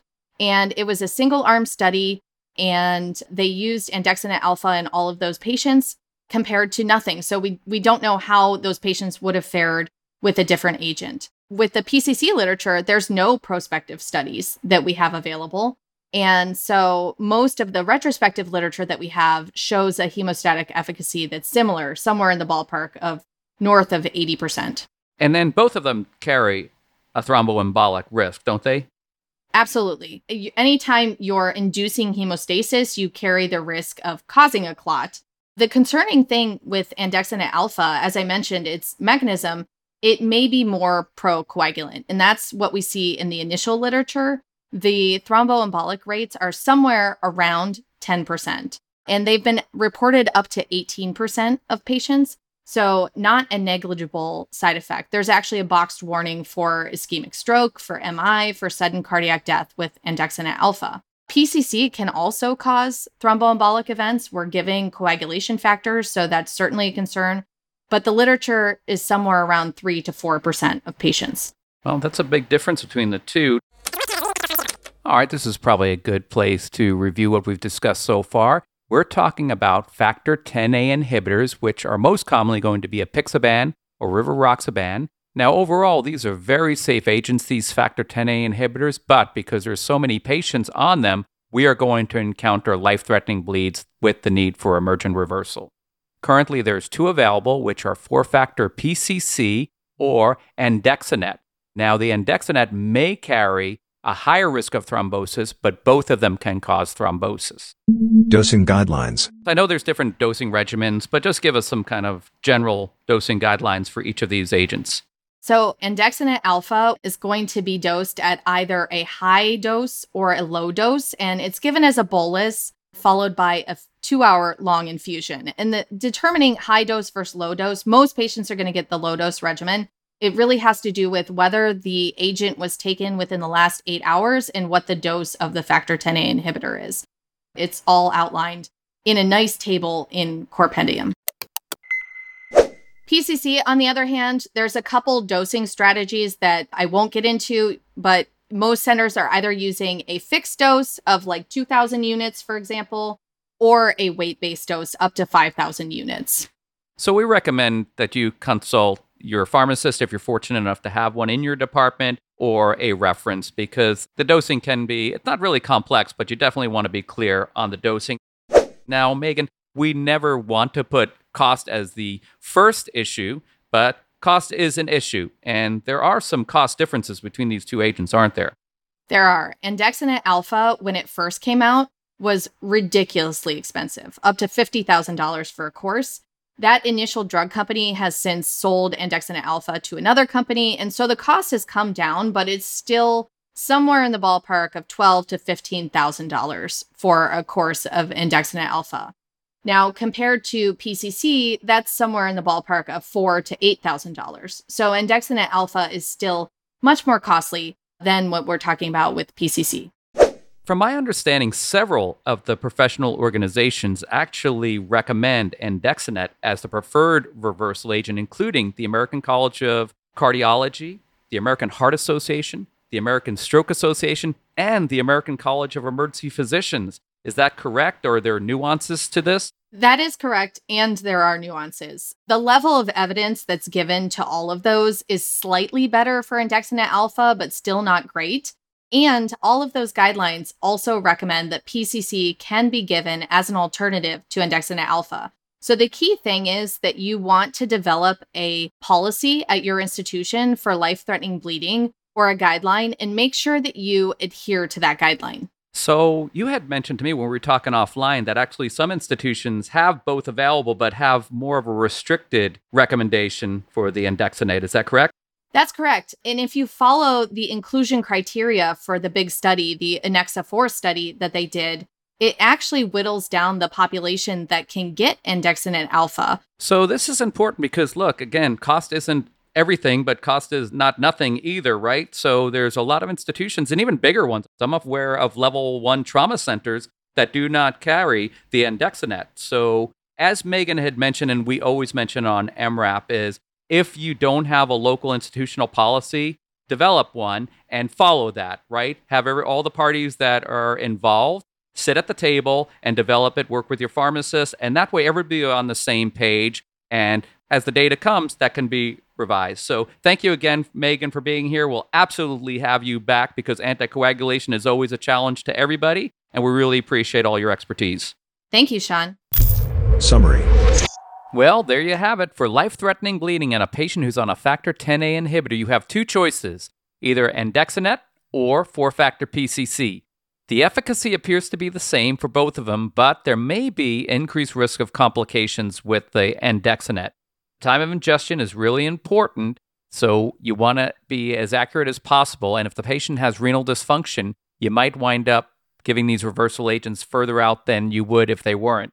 Of course, refer to Compendium or another reference, and ideally discuss with your pharmacist. If you don't have a guideline at your local institution, work with your pharmacist, work with your trauma surgeons, work with other partners, and develop a guideline. Okay, thank you so much, and thank you again, Megan. Megan Wreck. Cardiology Corner! With your host, Dr. Amal Mattu. I figured 29 pages is probably enough to get you to go to bed if you're having an insomnia. So, yeah, I like these ACEP clinical policies. They're not always groundbreaking, but I think they are important to talk about and to know about, since they largely reflect kind of the current state of the literature. The clinical policy Amal's talking about is critical issues in the management of adult patients presenting to the ED with acute heart failure syndromes, published in the Annals of Emergency Medicine. And it's important to note that this author group, including Amal, reviews a ton of literature, scouring the data for the highest quality evidence that can be used to guide practice. And while these recommendations don't represent cutting-edge care, they represent a base of practice. Finally, before we dive into the questions addressed here, Amal notes that his thoughts don't represent the writing group or ACEP, but instead are his interpretation of the data guided by his clinical practice and experience. Question 1. Starting with critical question number 1, which addresses the diagnostic accuracy of point-of-care lung ultrasound to direct clinical management. And they give a level B recommendation, basically saying that you should add point-of-care ultrasound to your history and physical examination to help to direct both diagnosis as well as management. Now, Amal, it's a level B recommendation. This kind of calls back to what you just talked about. I would have given a much stronger appeal to the use of POCUS based on the literature that's out there. But why is this a level B recommendation, and what's your kind of take on this recommendation itself? So there aren't any massively large randomized prospective studies that I can think of or recall that look specifically at this issue of, say, ultrasound versus chest X-ray. I think there's a bunch of pretty good studies, but with that said, I think in emergency medicine, we're all very comfortable with the idea that ultrasound is, dare I say, largely replacing the chest X-ray for the majority of patients when you want to make an accurate diagnosis. Now, part of the caveat here is that the use of ultrasound is very operator dependent. I agree with Amal here, but he notes later on in our conversation that interpretation of chest X-rays is also user dependent. It depends on the experience of that clinician, how comfortable they are with reading that X-ray. So the same caveat applies. And Swami, I know that you're a lot better and more comfortable and confident with your ultrasound skills than I am. It's still something I'm learning. And as a result, I feel oftentimes a bit more comfortable with history physical and chest X-ray compared to history physical and just ultrasound. And then the other thing to keep in mind always is that ultrasound can sometimes give you some false positives when patients have underlying abnormalities on X-ray, interstitial lung disease, and also during the COVID era, not that we're out of it, but during those times when we were seeing a lot of COVID pneumonia with this diffuse interstitial pneumonia, a lot of those patients would have the B lines as well that would kind of make you think they're in failure, but you know better because they're febrile and coughing. And so ultrasound's not perfect, chest X-ray is not perfect. What I would say is that if you're going to go with one imaging test and you're comfortable and good at it, ultrasound's better than chest X-ray. Even with a level B recommendation, I think that's enough to really push people that maybe haven't fully embraced POCUS to say, level B recommendation is pretty robust. Maybe this is something I should be adding to my armamentarium, to my diagnostic skill set. Question 2. Let's move from diagnosis to some treatment issues with critical question number 2. In patients with acute heart failure, is early administration of diuretics safe and effective? For the most part, the use of diuretics is safe, but they reviewed some articles which have demonstrated, and also we've seen other articles which have demonstrated that in those patients in whom you make a misdiagnosis, and this happens all the time, patient comes in with what you think is heart failure and it turns out to be pneumonia or PE or a COPD exacerbation or something else. When you give diuretics to those patients, they have a tendency to have a worse outcome. And that makes sense. You don't want to give diuretics to patients who have an infectious disease because almost always they're dehydrated, and that causes electrolyte problems and other types of vascular problems. So you don't want to give diuretics to patients who turn out to not have heart failure. And the other thing that we've come to learn over the years is that a lot of patients that show up in the emergency department with acute heart failure are not actually fluid overloaded. They just have fluid in the wrong place. They've got fluid in the lungs, but they're not total body fluid overloaded. And those patients often really don't need diuretics. What they need is what I refer to as fluid redistribution. They need preload and afterload reduction. For a more in-depth discussion of this topic, check out the February 2016 MRAP, where we chat with Haney Malamet about some medical myths around diuretics. One of the reasons we addressed this in the clinical policy is because back in 2017, there was an article published in Journal of American College of Cardiology, which I'll call JACC, and it was published by Matsui, and the title of the article was Time to Furosemide Treatment and Mortality in Patients Hospitalized with Acute Heart Failure. It got a lot of press, and what they found in this article was that if patients got diuretics early, they had a better outcome. And suddenly, a lot of people everywhere were rushing to give diuretics as soon as they thought they're dealing with acute heart failure. There are some real problems with the study. It turned out that the use of furosemide was not improving their outcome, but the early use of furosemide was associated with a better outcome. And Swami, what's the first thing, or maybe what's the second thing you learned in elementary school? Correlation does not imply causality, right? Inconceivable. The first thing, of course, is never get involved in a land war in Asia. But the second thing, correlation does not. We did learn that in kindergarten. It's true. Absolutely. It was the first thing they taught us when we walked in the door. My first grade teacher, Mrs. O'Connor, said, never, ever get into a land war in Asia. Absolutely. And now we can get into addition. Yeah, absolutely. Number 3, never go in against a Sicilian when death is on the line. That's another podcast. But what they found here was that when patients got furosemide early, it was associated with a better outcome. Now, let's take a step back from that for just a second, because critiquing this article is really important. If somebody has acute heart failure, which is clear-cut, obvious, no-brainer, and they show up in the emergency department and they get treated early, those patients tend to have a much better outcome than when patients come in with a very complicated diagnosis of acute heart failure. They've got other comorbidities, and sometimes it can take a day or two before the physicians realize that they have heart failure. Key thing here is, if somebody has a simple, uncomplicated diagnosis of acute heart failure, they have a better outcome than when patients have a very complicated diagnosis. And that's exactly what they found and showed in the study. When patients had a simple, straightforward diagnosis, they came in and they got diuretics early because the diagnosis was very obvious. And those patients are going to have a better outcome, not because of the diuretics, but because they had a very straightforward diagnosis. In contrast, patients that had a very complicated diagnosis in this study ended up getting diuretics later during the course, maybe even a day or two later. Those patients are going to have a worse outcome, not because they got diuretics later, but simply because they had so many comorbidities that the diagnosis was not straightforward. So it turned out that diuretics were mostly, the early use of diuretics were mostly just associated with the simple diagnosis.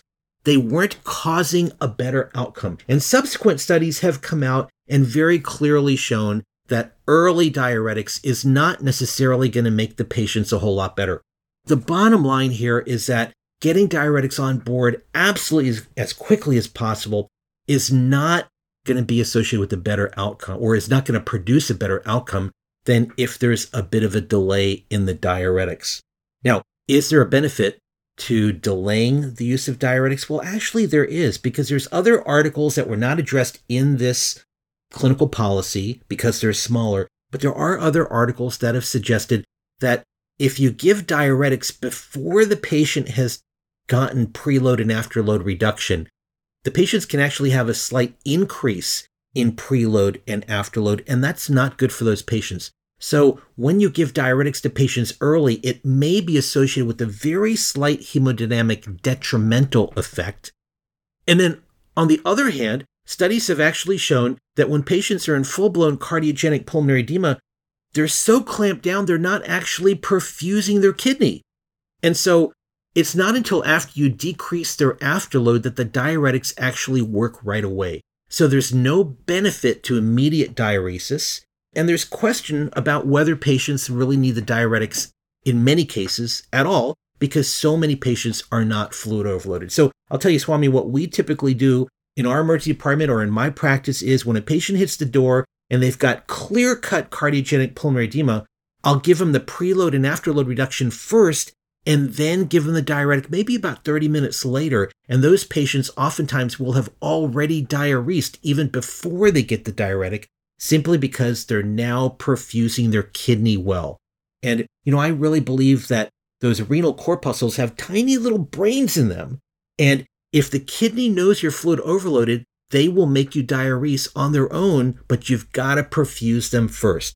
So throwing a lot of diuretics at these patients early, it just doesn't even get to the kidney in many patients. So just preload and afterload reduction, and then a little while later, if they're fluid overloaded, then you can go ahead and give the diuretics. I think stabilization, assess the patient, figure out whether you really think they're volume overloaded, and then you can make that decision. So it doesn't have to be the first thing you do. Question 3. But that kind of brings us to question number 3, which talks about one of the first things that we absolutely have to do, which is vasodilator therapy. And you alluded to this a couple of times in the last answer, but the question is phrased in patients with acute heart failure, is vasodilator therapy with high-dose nitroglycerin safe and effective? Well, the quick answer to that is yes and yes. Point of clarification here, we are specifically talking about the patient who comes in with sympathetic crashing acute pulmonary edema, the one that is sweaty, tachycardic, tachypnic, hypertensive in the 180s, 190s, or 200s, and they are looking to die right in front of you. The reason that we address this question is because there have been a number of smaller studies coming out promoting and proposing the use of very high-dose nitroglycerin, either in bolus form or as IV drip form. So a lot of patients are put on low-dose nitroglycerin drips. And in talking to a lot of people out there, it's surprising how many people get really nervous about nitroglycerin drips at 20 mics or 30 mics per minute. To put this in perspective, when you give sublingual nitroglycerin to your chest pain patient, sublingual nitroglycerin every 5 minutes for pain, you're essentially giving that patient the equivalence of an IV nitroglycerin drip of about 60 mics per minute. And we're all comfortable giving sublingual nitro Q5 minutes. And so we should therefore also be just as comfortable giving IV nitro drips that are running at a good 60 mics per minute or higher. The fact is that most of the patients that show up with cardiogenic pulmonary edema are very hypertensive. They've got systolics of 180, 200, 220, and you've got a lot of room to work with that nitroglycerin drip. Multiple studies have come out over the years promoting nitroglycerin drips at 100, 200, even as high as 400 micrograms per minute.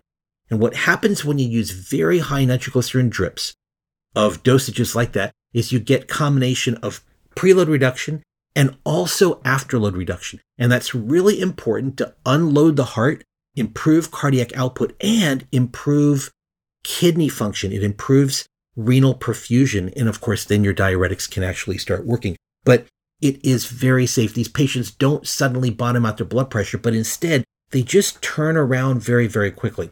Recent studies have promoted the use of bolus dose nitroglycerin. So if you don't want to use a drip, you could just give them, for example, 1 or 2 milligram bolus doses of nitroglycerin every 5 minutes. Now think about this for just a second. Your one sublingual nitroglycerin tablet is 400 micrograms.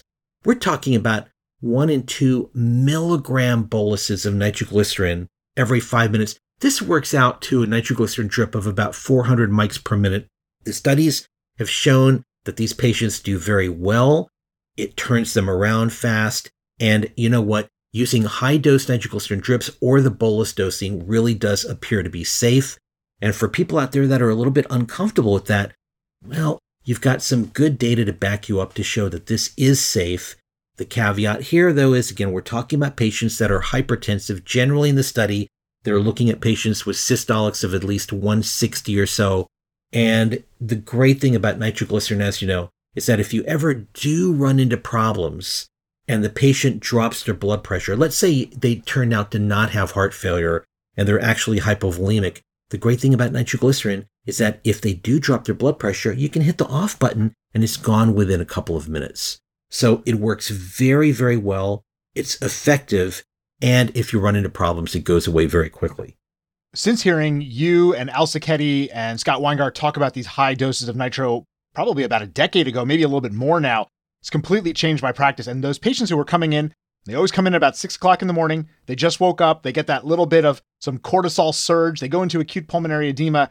And many of these patients, we were giving these piddling doses of nitroglycerin, and they would end up intubated.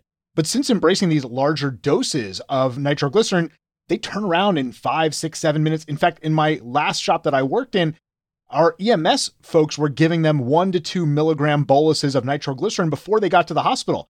They would come in with these patients. I'd be like, what do you want me to do with them? They look great. Take them home. They look fantastic. Right. And I would call the unit and they'd be like, the patient doesn't need the unit. They can go to the floor. And I couldn't really argue with them. They just needed that initial bolus that drip at the high doses to really turn around, in addition to some non-invasive ventilation, which obviously can help a lot for these patients. So using those higher doses, I think, has really changed the way we manage these patients and their outcomes, and how many of them do need to go to the unit as opposed to going to step down or just a telemetry bed. Question 4. And that brings us to question number 4, Amal, which I think a lot of people perseverate about, and that is which patients with acute heart failure exacerbations can safely be discharged home with outpatient follow-up, because I think most of the time we do end up admitting these patients. When the literature was reviewed for this clinical policy, there really wasn't any really good risk stratification tool that worked out that said who can go home. Now, we do have a handful of risk stratification tools. Probably the best one, of course, is the one that's come from Ottawa. They are experts at risk stratification. But even then, the Ottawa rule, to my knowledge, last I checked, it still hasn't been externally prospectively validated. And all of these stratification tools are really good at predicting which patients are at high risk and definitely should come in. But what the question really is addressing, are there any risk stratification tools which say that a patient is at sufficiently low risk of a serious adverse outcome that they can be discharged home? And the answer is really not. Even the very best one, the Ottawa rule, still, when you've got the lowest score on that risk stratification tool, you still have about a 3% risk of a 14-day serious adverse event. And I don't think most people are comfortable with the 3% 14-day risk. The best thing we can say is that there just are not good enough tools that have been published yet that can reliably say that this patient can go home and is going to do really, really well. So it's a tough thing to deal with, trying to figure out who stays and who goes home. I don't know how you do it, Swami. What I do, I tend to be pretty conservative about admitting patients that come in with acute heart failure, unless I can very clearly say that, you know what, this patient's here in heart failure simply because they ran out of their diuretic, or simply because they just had a really bad diet over the past couple of days. If there's a really good reason for it, then often I'm comfortable just diuresing them and sending them home. But if it's not something simple like that, then I tend to be pretty conservative and bring them in. Day after Thanksgiving, day after Christmas, sometimes I can pin it on the turkey, I can pin it on the ham, and I can send them home. But I agree with you. Most of the time, I'm keeping these patients either in an OBS unit or 24-hour telemetry monitoring. I find that the places where I can get these patients home is when I give them, one dose of Lasix, maybe 2. They feel much better. They're walking around very comfortably. And I talk to their doc and they're like, I can see them in the next 24 hours and just make sure that they're nice and tuned up. And sometimes it's really having a system in the hospital that supports rapid follow-up of those patients to make sure that they don't kind of fall by the wayside. They don't go home and get sicker or have something else happen to them. I think without that kind of a system in place, it's very hard to send these patients home. Agree with that. Summary. All right, Amal, well, this clinical summary really does give us a lot of guidance. And I know exactly what you said up front is really important, that this is not the cutting edge acute decompensated heart failure management, but this is where the evidence points us right now. It doesn't mean that there isn't emerging evidence out there. It doesn't mean that there aren't other ways to do things, but this should be kind of the base for everybody. And I think the big one that I take home from here is that if you're not using your ultrasound for your diagnosis and also to continue management, this is probably the thing that you really should be embracing, getting that skill set, adding it to your history and physical to help guide your management.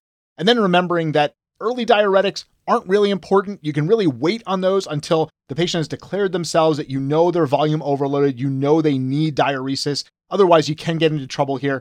Once you know that the patient is in acute decompensated heart failure, they have that catecholamine surge with the high blood pressure, they're sweating, they're tachycardic, go in with the nitrates, but not at the 20 to 30 micrograms per minute. Go with the high doses, hit them with a couple of boluses, start a drip at a high number. You're going to find that the patients are going to turn around quickly. They're not going to need intubation. You're going to be talking to your ICU about this critically ill patient. When they come down to see them, they're like, that patient can go to tele. They look fantastic. Nice work. And that's really what we should be aiming for. And then as far as treat and release, it's very difficult, and it's going to really be on a patient-by-patient basis based on what resources the patient has, as well as what resources your hospital can offer to support that patient.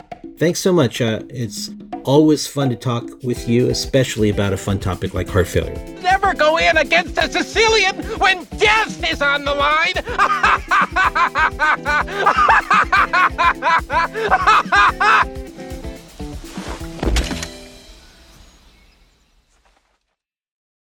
We recently got some great questions from our listeners that are in the neurocritical care realm. And so, of course, I've got Evie Marcolini on to dive into these. Evie, welcome back to MRAP. Benvenuto, Dr. Evie Marcolini. Let's get into question number 1. Question 1. This is from Christine Jobert. I was recently involved in a case of a patient with a subarachnoid hemorrhage who had a notably prolonged QTC interval. The patient didn't have any history of prolonged QT, but it's my understanding that there is a correlation between subarachnoid hemorrhage and QTC prolongation in the acute phase of the disease. Here's Christine's real big question. Can I use the traditional medications for blood pressure control that I typically reach for? She names hydralazine and labetalol there, and then goes on to say, should I consider giving the patient magnesium for that prolonged QTC? Now, Evie, I don't use hydralazine pretty much for anything anymore, but often I do reach for nicardipine or clevidipine or labetalol if I don't have any of the other drugs. Can I use the same medications to treat the elevated blood pressure and subarachnoid hemorrhage if they have a prolonged QT? There is a correlation between QTC and the severity of subarachnoid hemorrhage. There's a correlation with cardiac and catecholamine effects on the heart with all of the neuro critically ill patients that we see, because there's what we think is such a catecholamine surge when these people get really critically ill. So if the severity of the subarachnoid hemorrhage is greater, then you're more likely to see things like prolonged QTC, maybe even a Takotsubo. Having said all that, I can't say that it's ever really changed my choice of drugs, because honestly, when we treat patients with subarachnoid hemorrhage in the ICU, we're using a lot of agents that can affect the QTC. We're keeping an eye on it. We're watching it. If it does prolong too much, we'll cut back, but it doesn't change what I use. So my answer to the question, the simple answer is use whatever you normally use, keeping an eye on the QTC and maybe dialing it back a bit if you feel that you have to. As far as giving magnesium, not a problem, might be a good idea, but I wouldn't worry about giving the agents that typically would prolong QTC. Good to know that we can keep it kind of simple. Even if the QTC is a little prolonged, we can still reach for our typical medications for subarachnoid hemorrhage for the blood pressure, and we're just going to keep a close eye on that QTC. I think that is probably the best way to do this. In general, we don't really pre-treat to prevent torsade, but if your QTC is pretty long, magnesium might not be such a bad thing, and magnesium isn't really going to do much harm in this situation, so it'd be okay to reach for a little bit of that. Question 2. Evie, let's get to question number 2. This is from Adam Langenbrunner, and he wrote about a case that he had where it was a 50-ish-year-old woman who came in with a upper and lower facial droop that started that morning. She said that she also had 10 days of right finger numbness affecting her 2nd through 5th digits. Adam sees this peripheral facial nerve palsy and says, probably not a stroke, but I don't love the fact that she's got this other numbness that I can't really put this all together. And so he went ahead and pursued an MRI, and the MRI shows an acute ischemic stroke corresponding to a very focal area of the brain affecting the facial nerve. So here's the question. How often does a seemingly peripheral facial nerve palsy end up being a stroke? And what can we do to effectively tease these apart so we're not over-activating our stroke code for every patient who comes in with a facial nerve palsy? What a tough case. And this points to the importance of the exam. And of course, if it is an isolated facial nerve palsy, you're right on and you're not going to call a stroke code. But in this case, you had a very minor deficit of the right finger numbness, the right hand finger numbness, and it was localized to the 2nd to the 5th fingers. You showed that doing the right thing, calling neurology, getting the MRI was the right thing, because that's how we found the stroke. The key is you have to trust the neuro exam and do the complete neuro exam. And you will find things and trust that exam. Overall, I think the takeaway is that it is extremely rare to have a facial nerve palsy, that's a stroke, extremely rare to the point where we're not going to activate a stroke code if they have an isolated facial nerve palsy.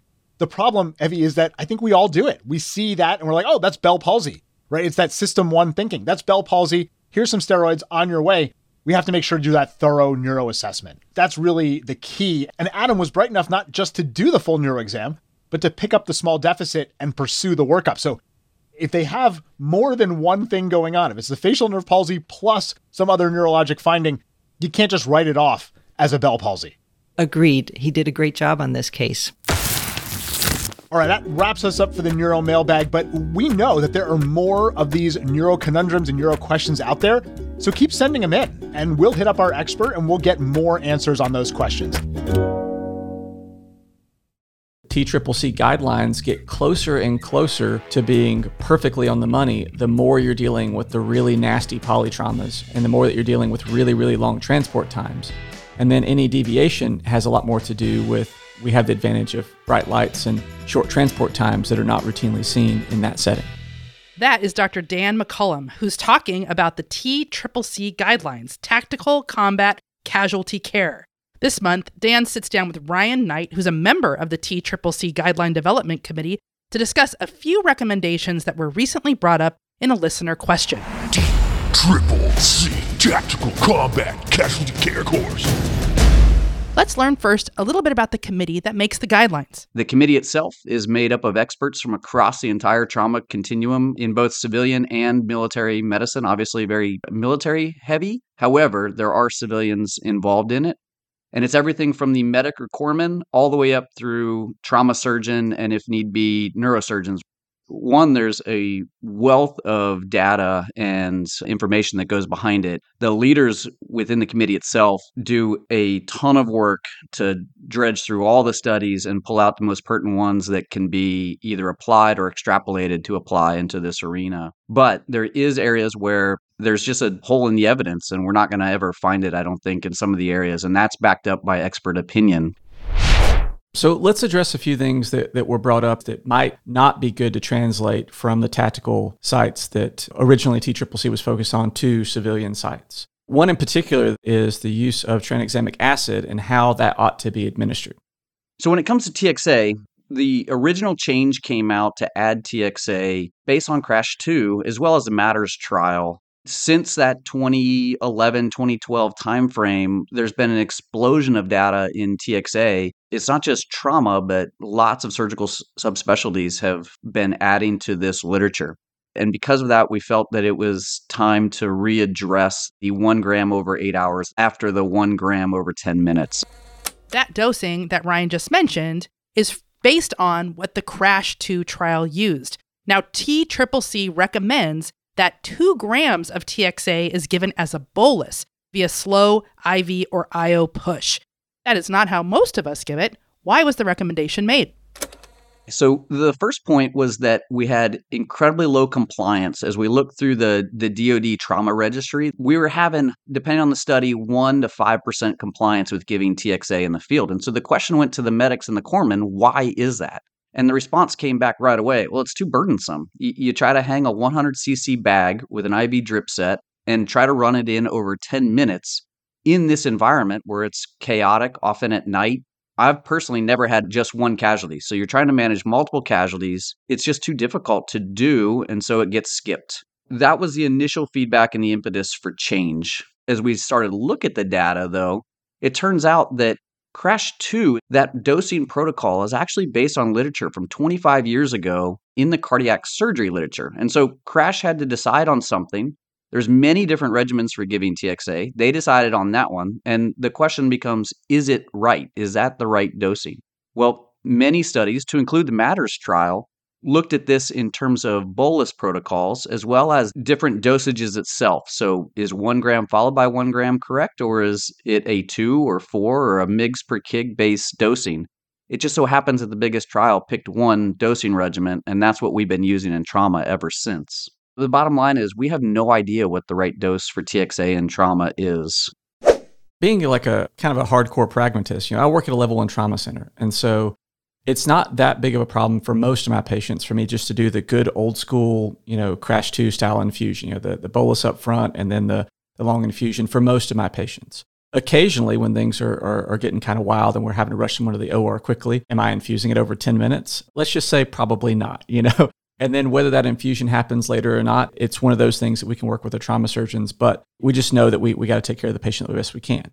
Those headaches come up all the time in the pre-hospital and tactical area, where it's a much bigger problem if you're at a small community shop that's not a major trauma center and you're trying to package someone up quickly and transport them to a bigger center. Often these infusions would be a headache. So I think this is highly applicable to the civilian population, where as a strict evidence-based guy, if it's not getting in the way too much, sure, I'm going to exactly mimic what happened in CRASH 2, even though I've got strong suspicions that there's nothing magic about the one protocol that they picked, but I'll stick with the biggest study and I'll just do it that way if it's not getting in the way.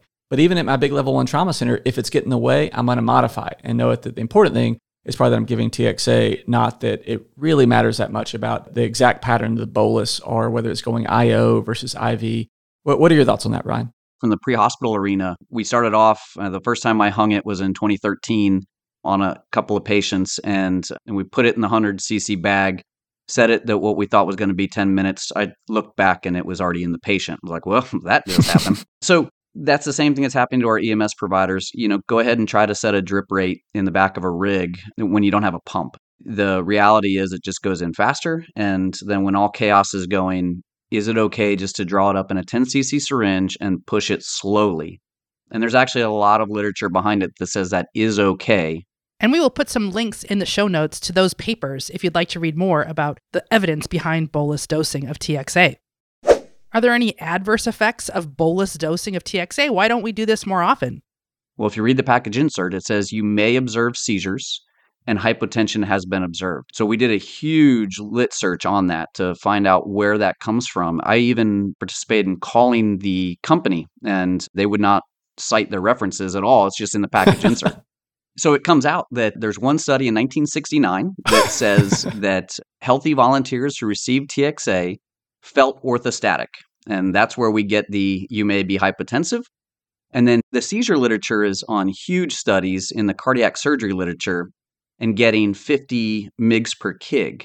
We're not talking about a 1 gram bolus anymore. And so it's just apples to oranges. CRASH 2 had to pick something, and it's not necessarily correct. There's lots of dosing regimens. And so the committee then takes the evidence as well as the practice environment and puts the two together in order to come up with the best recommendations that will produce compliance, just like in your civilian practice when it starts getting crazy. This listener also brought up another potential deviation between common civilian practice and what TCCC recommends, and that's over the use of tourniquets, which is something I'm pretty passionate about. TCCC really seems to recommend pretty aggressive use of tourniquets compared to kind of the old school approach that a lot of other folks have had. The guidelines for massive hemorrhage state, assess for unrecognized hemorrhage and control all sources of bleeding. If not already done, use a limb tourniquet to control life-threatening external hemorrhage that is anatomically amenable to tourniquet use or for any traumatic amputation. Apply directly to the skin 2 to 3 inches above the bleeding site. If bleeding is not controlled with the first tourniquet, apply a second tourniquet side by side with the first. And so it's not using a tourniquet for all bleeding. That's not what the committee is saying. It's saying if you have life-threatening hemorrhage, put a tourniquet on it. When we take this and we go to what in the guidelines is a care under fire phase, so you're still in a threat environment and it's a little chaotic, go ahead and put it high and tight, so as proximally as possible. However, when you can assess and see where the source of bleeding is, and you have assessed that it's life-threatening, then go ahead and apply it directly to the skin 2 to 3 inches above the bleeding site. And again, that's directly from the guidelines itself. So I think that kind of dispels that myth that was in the question of using a tourniquet for any bleeding. That's not what the committee is saying. But then we do get in the question of, is it life-threatening hemorrhage? You ask our medics and our corpsmen who are out there doing it, and they don't have necessarily those bright white lights and all the exposure in the world to tell if it's life-threatening hemorrhage. They just see a lot of blood. They're going to put it on a tourniquet, and they're going to figure that out later. If it's on for 10 minutes, we're not going to do any damage. Or sometimes just say, oh, that wasn't needed, and loosen that tourniquet. Virtually all of the mistakes that I've seen with tourniquets have been not using it when it was indicated. And there's been almost, I can't recall a single time that I saw anyone that was harmed by the use of a tourniquet that was recognized the tourniquet was on. You know, there's obviously times where if someone is not properly handing off a patient and someone inadvertently leaves a tourniquet on a leg for 14 hours, you know, that's obviously going to be violating so many, tenets of trauma care that it's not even funny. that the patient should have been fully undressed and figured out that, yes, they have a tourniquet on their leg, and yes, it should be marked about the time and so forth. But honestly, for the time frames that are being dealt with in routine civilian care, you're just never going to get close to the time limits where a tourniquet actually plausibly could cause injury. And so I would actually lean into the question a little bit more of that over-aggressive use of tourniquets. I'm all about it. If you're in doubt about whether this is life-threatening bleeding, go ahead, throw a tourniquet on there. And if you take it down in 10 minutes and realize, okay, this wasn't as bad as I thought, nothing bad has happened. You just got another practice with a life-saving intervention. A lot of EM providers, it's almost cultural that we don't lean into tourniquets as much. So right now in a lot of people's cars, you might actually have like a bunch of airway equipment, which the number of times that you're going to come across a scene on the side of the road where there was a bad car crash and you're going to take someone's airway and save a life, pretty low. But how many of you have 2 tourniquets in the back of your car right now? I know that I do. So I really would encourage you to buy a couple of these because they really are life-saving and something that should be absolutely in your wheelhouse. Our listener also had one further point that they had a bit of a disagreement with, and that was about the use of antibiotics as prophylaxis. So to read directly from the guidelines, it actually says use a combat wound pill pack, which has 400 milligrams of moxifloxacin as the antibiotic that's in the combat wound pill pack. And it says it's recommended for all open wounds. But if they're unable to take PO meds, then move to ertapenem. It's 1 gram for ertapenem. So the question then comes, where did this arise from? When you looked at the early studies coming out of Operation Enduring Freedom and Operation Iraqi Freedom, the 4th leading cause of death remained infectious, and sepsis was the reason for it. And so then we started looking at other reasons. There's significant morbidity with multi-drug resistant organisms, all these extremity wounds, not all of them, but upwards of 15% are getting osteomyelitis. And if you think about the high energy from these wounding mechanisms, it's just driving dirt and debris into the wounds. What they found was that early antibiotics were associated with reduced infectious complications out of these wartime injuries. And that was published in the Journal of Trauma in 2008, and then also relooked in 2011 and republished. And so from there, it becomes a logistics question, just like the TXA. What antibiotic can we carry that's relatively shelf stable, that can be in the temperature ranges that we're talking about, and is somewhat easy for a medic or corpsman to give pre-hospitally? Because that's what we were showing, is that pre-hospital antibiotics were possibly making a difference. This is another area where the committee is taking a look. In fact, currently, this is one of the ones under consideration right now for revision. And we, as a committee, are asking, do we have this right? We don't know the answer to that question. So I'll just throw that out, quite frankly. And I think this is a really fascinating area about looking at the pre-hospital administration of medications in general. It can be really difficult in civilian transports with short transport times to show that any medication given, if you're 10 minutes away, there's not that many medicines that would actually meet the bar of evidence that says that it clearly has better patient-oriented outcomes by giving it before you get there. And so this is a little bit more challenging to extrapolate to the shorter transport times that for most, but not all listeners, will have in their civilian practice. But I would still say that the nastier the trauma, the more likely that these antibiotics are a benefit. And sure, because of logistics reasons, do I use a cephalosporin like cefazolin much more frequently for a lot of my bad traumas? Sure. And does it not matter at all if you don't have any concern for an osteo or something like that? Likely. It's one of those things that I think definitely would have a little bit of difference between TCCC and typical civilian practice. One of the people that taught me during residency said that everyone gets a dose of antibiotics before they die. And I think that there's some wisdom there of the sicker you are, the more likely that the risk to benefit of antibiotics is going to benefit you, even if it's not obvious what's happening. The really, really bad polytrauma with lots and lots of potential infectious sources, the needle might point more towards liberal use of antibiotics. And for that much more minor trauma, which TCCC is a lot less focused on, a lot of things that get called out as trauma activations in the civilian world are really minimally traumatic if you really get down to it. In which case, a lot of the aggressive use of antibiotics is more likely to have problems. And I think that the question of should we apply this evidence basis to one area to another is very fundamental to evidence-based medicine, where, for example, I'm a huge advocate of ECMO and eCPR. I think that this is going to be something that's going to be a huge part of how we take care of cardiac arrest in the future of emergency medicine. However, I got to say, it's a big difference between applying it to the handful of places in the world that have legitimate eCPR programs and saying, hey, is every community ER going to have an ECMO program? And the answer for at least the next few decades is clearly no. Like we would probably hurt a lot of people by trying to put people on ECMO pumps at shops that might have one patient every 2 years that would qualify. And so I think that the concerns that this listener brought up of like, are we applying this to the right people, are valid. TCCC guidelines get closer and closer to being perfectly on the money the more you're dealing with the really nasty polytraumas and the more that you're dealing with really, really long transport times. And then any deviation has a lot more to do with, we have the advantage of bright lights and short transport times that are not routinely seen in that setting. Your clinical judgment still matters, so you don't necessarily have to take the recommendations and follow them to a T in your practice environment based on what you're seeing in the patient in front of you. When we extend that, or when the stress level goes up and you're running your fourth trauma out of the hallway, maybe it's a time to just fall back on the guidelines because your brain isn't quite there with each individual patient that you're dealing with simultaneously, and this will keep you very, very safe and within that spectrum. Summary. Well, I love the point that you make that, these algorithms and guidelines that we have, be it, ACLS or ATLS or any number of things, it's kind of a starting basis. And the way that those are generally built is the idea that, if you're frazzled and you're just like, oh, wow, there's so much happening right now, you can fall back to those core things and the guidelines will generally improve your care. And it's also invaluable if you're new to emergency medicine or you don't see a lot of this type of patient, then it really is a smart thing just to rely on the guidelines and just follow them as close as possible. But as you get more expertise and as your practice environment changes a little bit, that's when you might audible out of it and say, I know that the guidelines say this, but this is when I'm choosing to violate it because of this. You just hit a very important point. And it's one of my old bosses used to say all the time. He's like, Ryan, let me know what rule I'm about to break. You have to read the guidelines. You have to read the evidence that goes behind it and the reasons behind it in order to violate it. If you're just violating it out of ignorance, I think you're in an evidence-free zone at that point.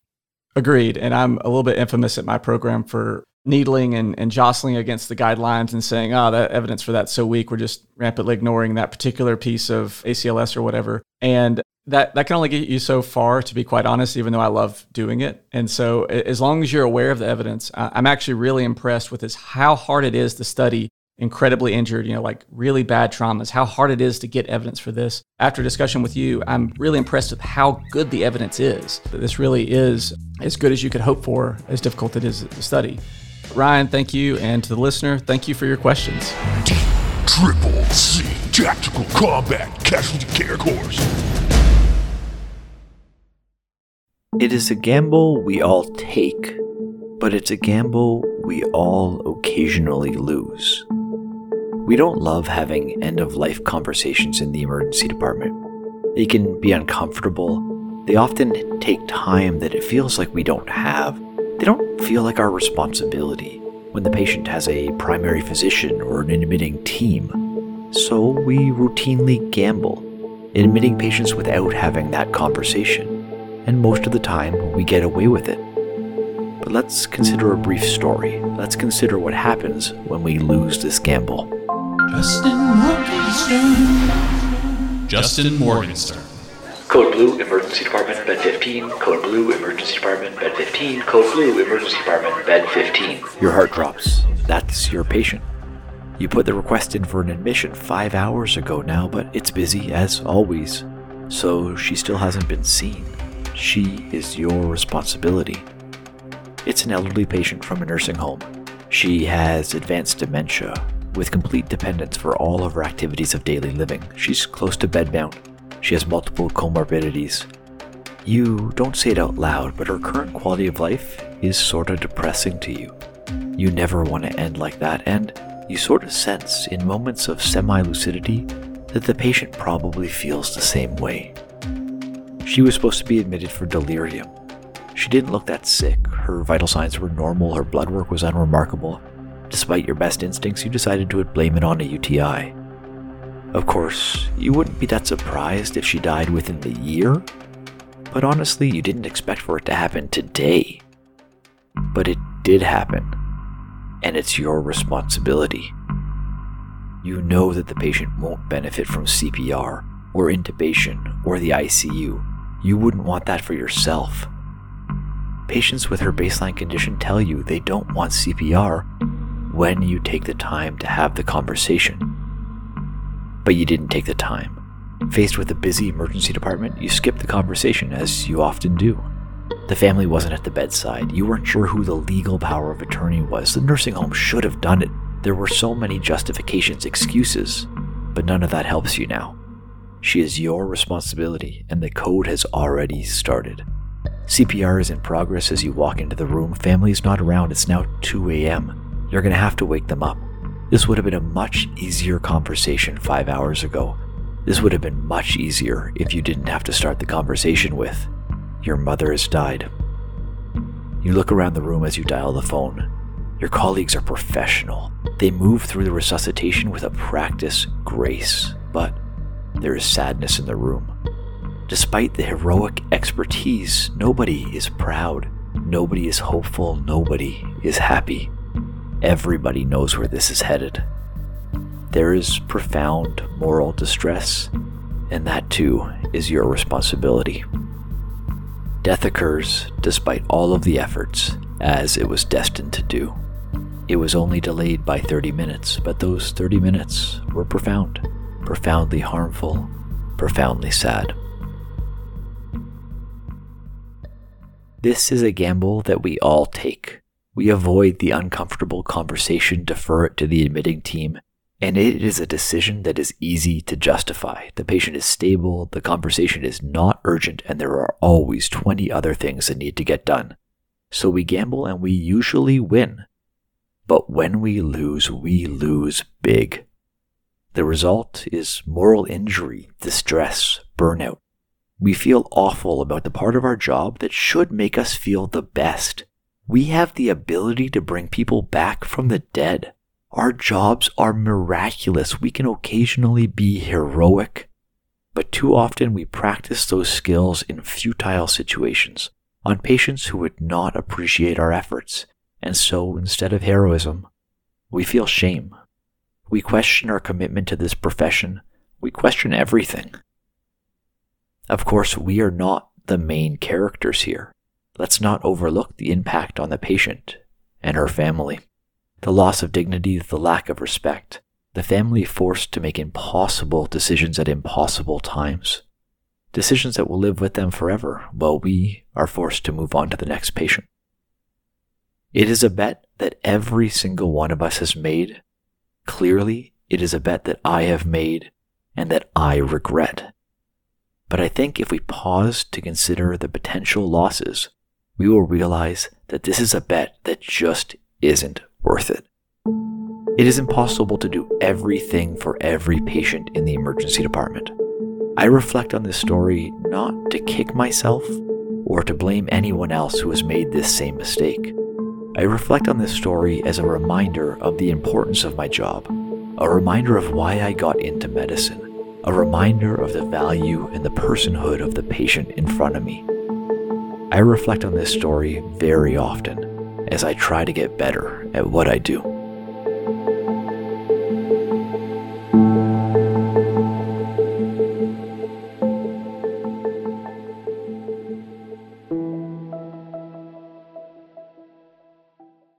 Hi everybody, Jessie Werner here, and I'm back with Dr. Deidre St. Peter. We first told you about retrobulbar hematomas. What are they? Who gets them? What's the presentation? How do we make that diagnosis? Now we're diving into part 2, which is the actual procedure, that lateral canthotomy, that vision-saving procedure that we're going to perform if someone does indeed have a compartment syndrome of the eye.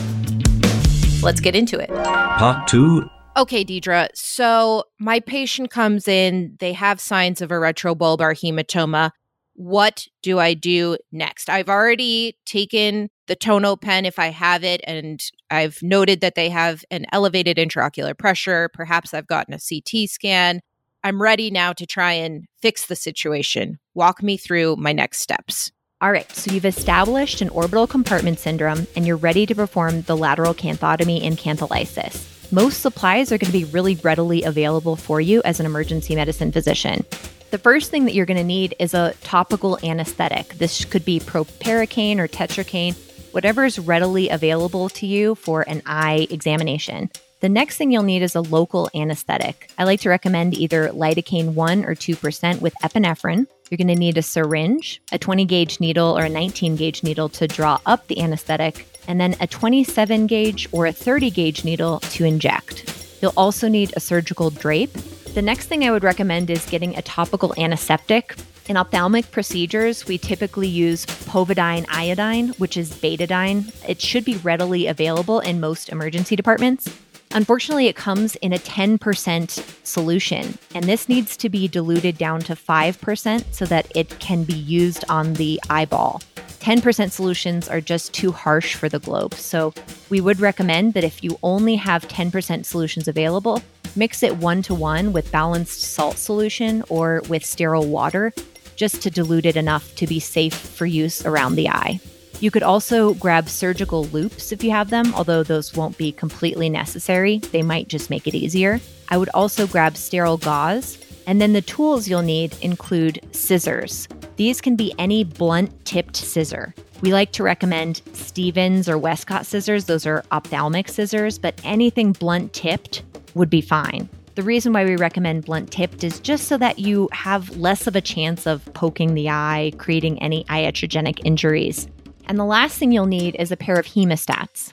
Most people use these hemostats to clamp the lateral aspect of the eyelid in preparation for the cantholysis in canthotomy. It kind of crushes the tissue, gives you a landmark for where you should be cutting with those blunt-tipped scissors. And another thing you'll need is a pair of forceps. These should have a tooth on them, and that tooth should be bigger than about a 0.3. So anything larger than a 0.3 is going to be fine. You just want to have a good tooth on there to get a good grip on the eyelid. You'll be using it to help expose the tendon that needs to be cut. All right, so we've gone through the supplies. Now what do we do, Deidre? So the first thing I'd like to do to make the patient more comfortable is to inject that local anesthetic, that lidocaine 2% with epinephrine, with focus on the lateral canthal area, just making sure that we're getting good anesthesia. In patients who have a lot of edema or swelling around the eyelids, it may still be painful for them. You can consider giving them a little bit of sedation to help them be more comfortable during this emergent procedure as well. So we're aiming the needle just lateral to the corner of the eye where the skin is, just over the edge of the bone there, and doing some sub-Q injection of the lidocaine. Is that true? Yes, just anesthetizing that lateral canthal area right over the orbital bone, just making sure that the patient is as comfortable as they can be.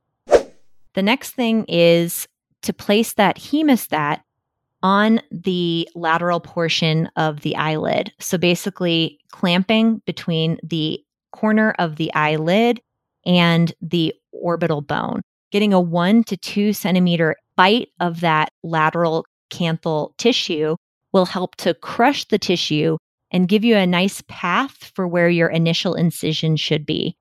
I like to tell people to clamp 1 centimeter of that lateral canthal area for 1 minute to allow enough time for that tissue to be crushed. What are we trying to do with the crushing? Is that causing hemostasis? Yes. So it causes hemostasis. It kind of moves some of the soft tissue out of the way so that the incision with the scissors is a bit easier and more reliable. What's next? The next part is the actual canthotomy and cantholysis. When we say canthotomy, we're talking about just cutting the skin of the lateral canthal area. So basically cutting along where that hemostat was resting. That is not enough to alleviate the orbital compartment syndrome. The next step is the most important, and that's the cantholysis, the lysing of the tendon that's holding the globe in place. So again, a pair of blunt-tipped scissors is used to perform the canthotomy, cutting along horizontally at the lateral canthus toward the orbital bone. And the next step is the cantholysis. After the initial canthotomy has been made, the next step is to take the toothed forceps and displace the lower eyelid inferiorly to try to expose the inferior crew of the lateral canthal tendon, which will be what we're cutting in the canthotomy. To find this lateral canthal tendon, the inferior portion of it, you should take your scissors and kind of strum along the orbital bone.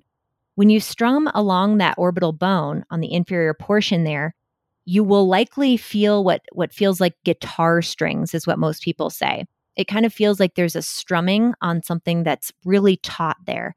And that taut area is the inferior crew of the lateral canthal tendon.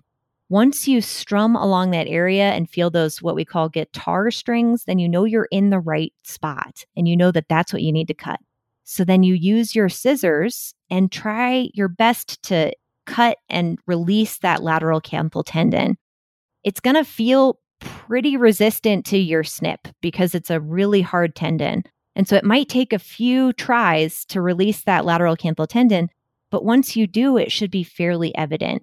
You should see the eyeball displace inferiorly and laterally toward your cut, and the pressure should come down in the eye within the first 10 to 15 minutes after performing the procedure.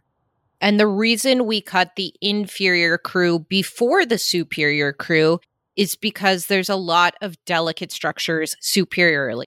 Most studies find that just releasing the inferior crew does plenty to release that orbital compartment syndrome. If you're completely sure that you've cut the inferior crew of the lateral canthal tendon and you're still not seeing the resolution of the orbital compartment syndrome that you'd like, then you can redirect your scissors superiorly, strum along on the superior margin of that lateral canthal area, again, looking for the superior crew of that tendon. You can release that, and once the inferior and superior crews have been released, there's nothing more to do. You've completed a full canthotomy, and there should be resolution of the orbital compartment syndrome, assuming that you've performed the canthotomy completely. Okay, and just a reminder, when you're doing this procedure, you want to position yourself at the head of the bed. That's the ideal location to perform this. What are the structures that we need to watch out for, Deidre? Obviously, we don't want to hit the globe, so be really careful about that. Are there other things we need to really watch out for when we're trying to cut the crew? So the most important thing is always the globe, making sure that you are not pointing any scissors directly toward the globe at any time. And really, the tips of the scissors should always be directed toward the orbital bone and not toward the eyeball itself. So they should always be facing kind of away from the eyeball. The eye has muscles on it. So if you do get your scissors or sharp instruments close to the eyeball, then there's also the risk of not only hurting the globe, but hurting the muscles that are moving our eyes around at the same time. In terms of other structures to be wary of, again, the main structures that are susceptible to damage that are in the orbit are going to be on the superior portion. And as I mentioned before, most orbital compartment syndromes can be completely relieved by lysing the inferior crew of the lateral canthal tendon, so directing most of our instruments downward. In these cases, you can really look around quite a bit for the inferior crew of that lateral canthal tendon without damaging much. Again, that's part of the reason why it's better to perform the procedure if you think that there is an orbital compartment syndrome rather than to wait. There's not a ton of structures that are susceptible to damage if you're positioning your tools appropriately. So we've gone ahead, we've done our lateral canthotomy, we have done our cantholysis. Now what? Most textbooks are going to tell you to wait a half an hour and reassess to see if the intraocular pressure has resolved, to check the vision again, to look for an APD. In my personal experience, the intraocular pressure should come down within 5 minutes. So I've done a lateral canthotomy, checked again right after I made the snip, and the pressure was 18 after being 55. So in most cases, it's going to be pretty apparent that the globe is going to feel softer. It's not going to feel rock hard anymore. There should be displacement of the globe when you've cut the tendons to allow the globe to kind of move where there's less restriction. And things you're going to want to do, call ophthalmology to have them come in to make sure that they can assess the eye and get the patient proper follow-up. In most cases, the ophthalmologist is going to want to check this patient very closely over the next 12 to 24 hours, making sure that there's no recurrence of this retrobulbar hemorrhage and compartment syndrome, making sure that the cantholysis was done completely, just making sure that the patient is safe. If someone is out in the community, let's say they're very far from an area where there's any ophthalmologist, they've gone ahead and performed this procedure, they feel pretty good about it, do you need to transfer that patient? I would. We've received plenty of calls from emergency medicine physicians who have completed lateral canthotomies and then transferred the patient. It's always good to get the patient assessed ASAP by an ophthalmologist, get a baseline exam of the optic nerve, make sure that the pressure is handled appropriately, and make sure that the patient can get proper follow-up over the next 12 to 24 hours. Okay. And will the APD resolve after we do this procedure correctly? In many cases, it will. I had a patient who had a retrobulbar hematoma, had the lateral canthotomy and cantholysis, and afterward recovered vision to 20/20. An APD is a sign of optic nerve dysfunction. So if we've completely prevented any sort of optic nerve damage, then hopefully the APD will resolve. Do we need to stitch these up? The answer is no, but I just want to hear it from the ophthalmologist. No, great question. So no, there's no need to stitch these up. After you've completed the canthotomy and cantholysis, it's never a bad idea to put a little ophthalmic ointment over the cut area, but the patient should not need a reconstruction in any way. There are certain cases where patients will need a few stitches later on, but this can be done on an outpatient setting 1 to 2 weeks after the lateral canthotomy and cantholysis. Any special instructions for our patients? Most patients will need to monitor their visual acuity over the next 12 to 24 hours. In many cases, the ophthalmologist will opt to keep these patients overnight, reassess, make sure that the vision is improving, if not staying stable, and make sure that the intraocular pressure is remaining stable. They'll give the patient instructions for monitoring their monocular visual acuity, meaning checking the visual acuity out of the affected eye themselves at home once they've been stabilized and cleared. Summary. So let's review this, Deidre. We've got a patient who's come in, usually in the setting of trauma. Maybe they have a bleeding disorder. They have a proptotic eye. They may have an afferent pupillary defect. They have high pressure on my tonopen exam. Maybe we get a CT scan and see bleeding behind the eye. We have a high suspicion that they have a retrobulbar hematoma. We have 90 minutes to perform a lateral canthotomy and cantholysis. We're going to place our hemostats after applying a little bit of numbing medicine, some lidocaine. We're going to hold them on there for about a minute, perform a lateral canthotomy, find the inferior crew with our blunt-tipped scissors, cut that inferior crew, release the compartment pressure, and essentially we're done. Maybe a little bacitracin ointment, but nothing else other than ophthalmology follow-up. Correct? Correct. Another thing that I should mention is if these patients are on high-dose aspirin, Eliquis, any sort of anticoagulation, to consider holding that to prevent any sort of recurrence of bleeding. Beautiful. And of course, we will make that decision on a case-by-case basis. Well, thank you so much, Deidre. This is an excellent review of retrobulbar hematoma, our third ocular emergency, and I look forward to talking to you again. Thank you so much for having me, and great questions, Jessie. It was good to see you again. And for anyone who's interested in seeing a video on how to perform a lateral canthotomy and cantholysis, check out MRAP HD. Jessica Mason has an excellent video on there for you to view.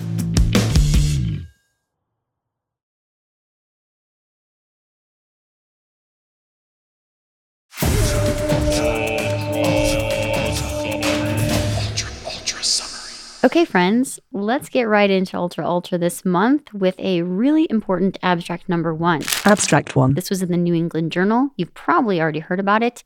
It's the defibrillation strategies for refractory VF trial.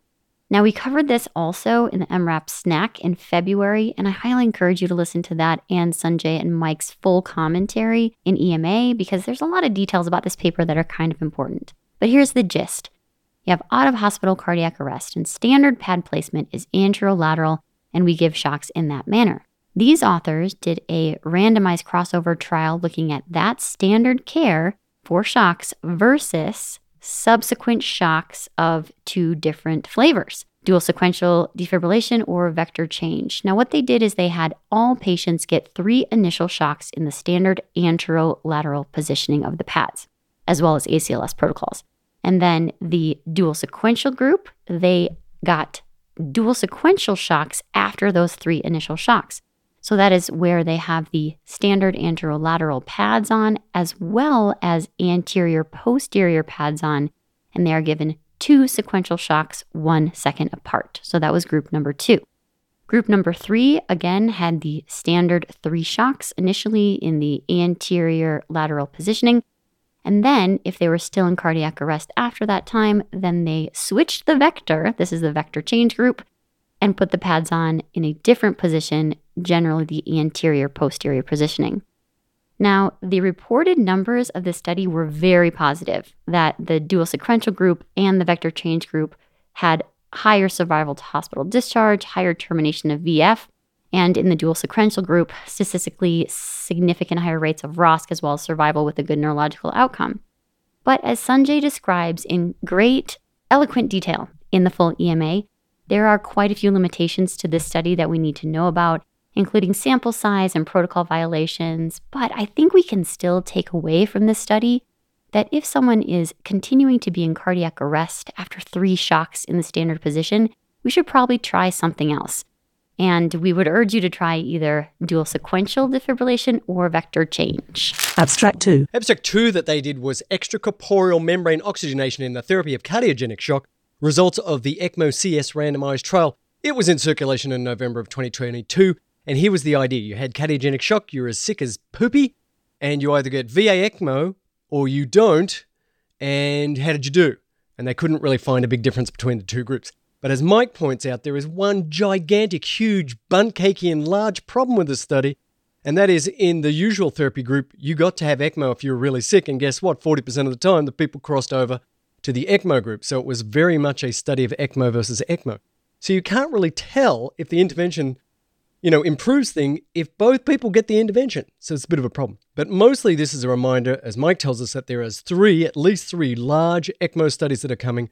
We're looking forward to the results. It is not a slam dunk that ECMO works, and it's not clear in which groups we should be spending the time, money, cash, sadness on ECMO. So we've sort of instituted this therapy before we had really good studies, which often happens. But I'm sure that ECMO has a real good utility in the right place.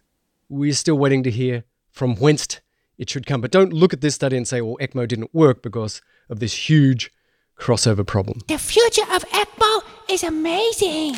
Abstract 4. I got excited about number 4 because when I was a young boy, when I was smaller, when I wasn't as big as I am now, when I was, a youth, I used to give the calcium before I gave the verapamil for rapid AFib. But it wasn't clear whether you needed to do that with diltiazem. And so this is a little study that in theory said, if you give diltiazem and give calcium, will that reduce the hypotension? The idea being that the diltiazem will still work at the AV node, but the calcium will stop the effects in the periphery, and so you'll stop the vasodilation. This was not a very well done study. Unfortunately, it wasn't really a study. It was retrospective, so you can't really tell. There wasn't a big difference between the two groups, and so we don't know. So if you like to give a little calcium before your diltiazem, you can. This says that's fine, and if you don't, this says you can. It's fine. It's not actually information, which is upsetting to me as a human being. It's just so not good. Maybe somebody will do a randomized trial and we'll know. Abstract 5. Okie dokie. Let's do abstract number 5. The use of dexmedetomidine in the emergency department, a systematic review. This is from Academic Emergency Medicine. So dexmedetomidine, have you heard about it?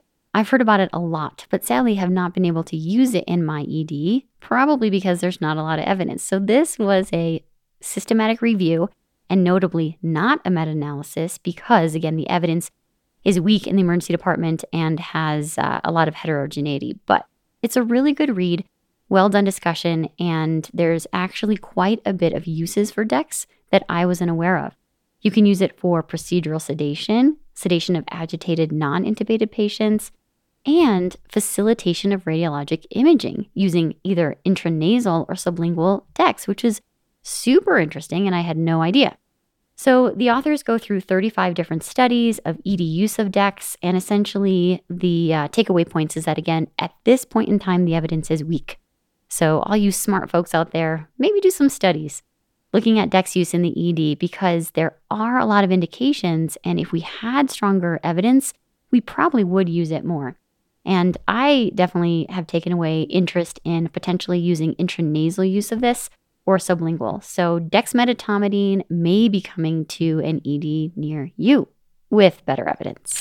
Abstract 6. Abstract 6 was an interesting little paper, and it is outcomes in ED patients with non-specific EKG changes and low high sensitivity troponin in the Journal of the American College of Emergency Physicians. So this was an article which basically sliced and diced a big sort of data set on troponins by Siemens. They're just introducing their new high sensitivity troponin.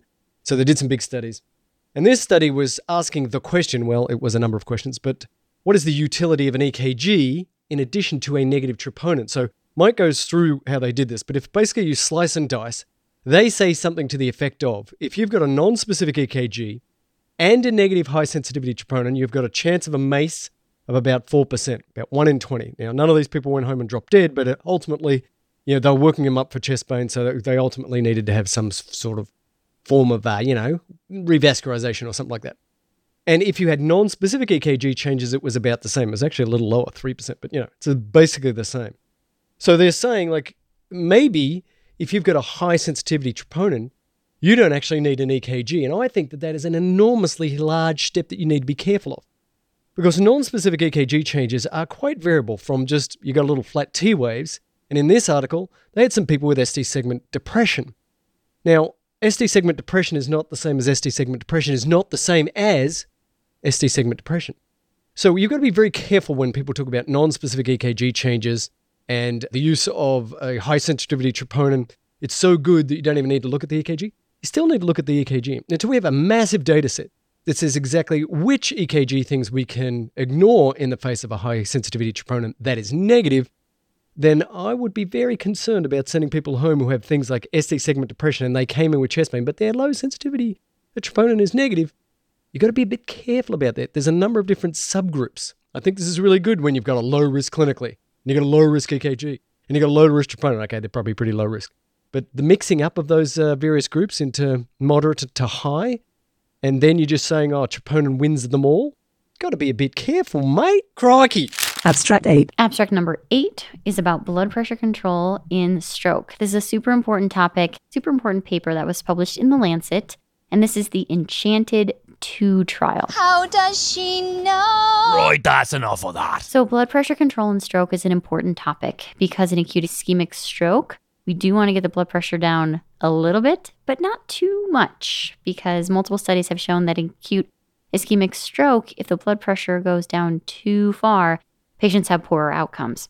So this trial specifically was looking at the endovascular thrombectomy group. So these are patients who had successful endovascular therapy for an acute stroke. And the theory was, well, maybe this group will be different because they've had endovascular therapy, they've had their arteries opened up, so maybe a more normal target of less than 120 milliliters of mercury would be preferable for this group. So this was done in China, multi-center randomized controlled trial. They enrolled a lot of patients during COVID times, 820 patients, and they had 2 targets, either a blood pressure after thrombectomy of less than 120 millimeters of mercury, so normalized, or a blood pressure target of 140 to 180 millimeters of mercury. And not surprisingly, the blood pressure group of less than 120 did poorer, and quite a bit poorer. There actually was a number needed to harm in that group of 7. So the bottom line is, as Mike says, don't do this. Don't try to get the blood pressure normalized after regular ischemic stroke or endovascular thrombectomy for ischemic stroke. More important to maintain a blood pressure of 140 to 180 millimeters of mercury. Abstract 11. Abstract number 11 is about TXA, one of our favorite things. Tranexamic acid? Forget it. We've talked about TXA a lot recently for many different things. Swami did a review of this in April 2021, going over multiple aspects of TXA use. And this paper is focusing on nebulized versus IV TXA for hemoptysis. So this is particular to hemoptysis. Now, this trial was done in India, where they see a lot of TB. So this may have some lack of generalizability for many of our centers, but they did randomize 100 patients with stable hemoptysis. So these were not patients who were super, super sick in the ICU.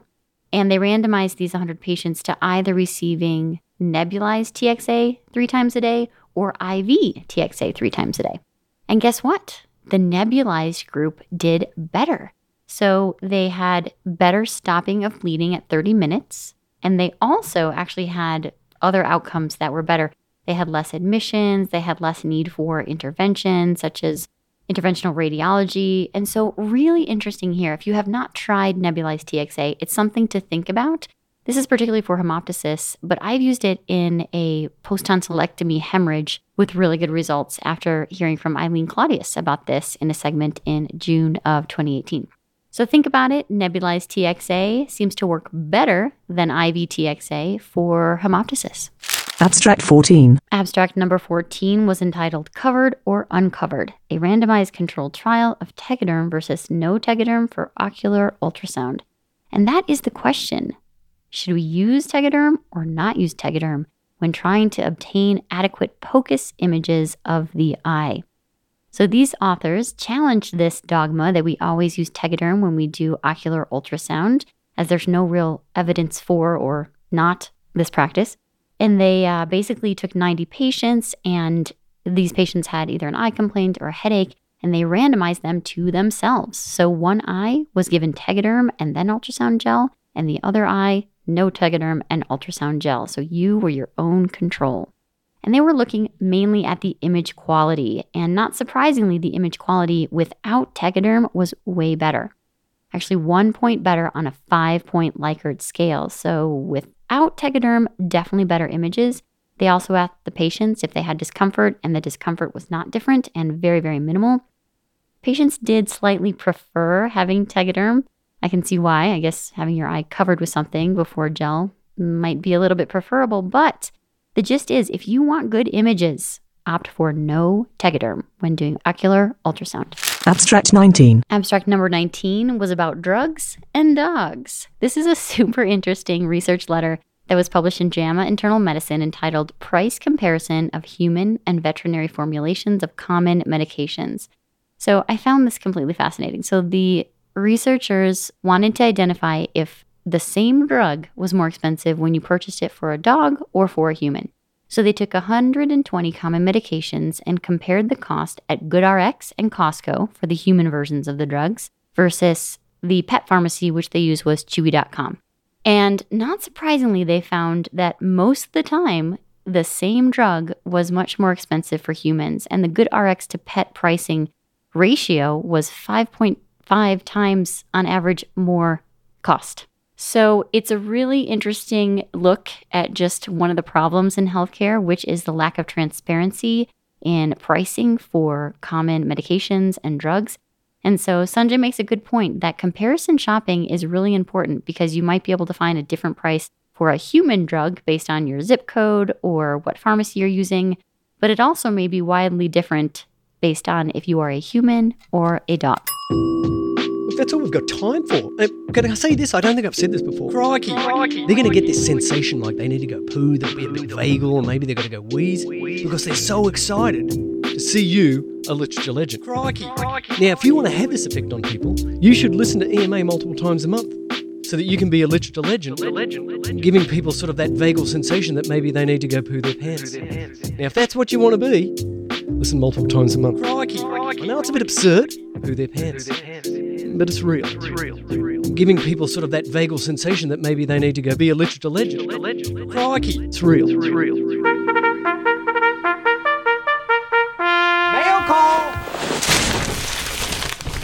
Well, welcome to this month's Mailbag. As always, we've got some great content here for you. We are coming to you from the home office in Mora, Minnesota. It's a little cold here in Mora, but, it's pretty beautiful. A 20-minute drive off of I-35, that's Mora. Oh yeah, that's Minnesota. It is absolutely stunningly beautiful for the 6 weeks that they don't call winter. But otherwise, people who like the snow, Mora, Minnesota, that's the place to be.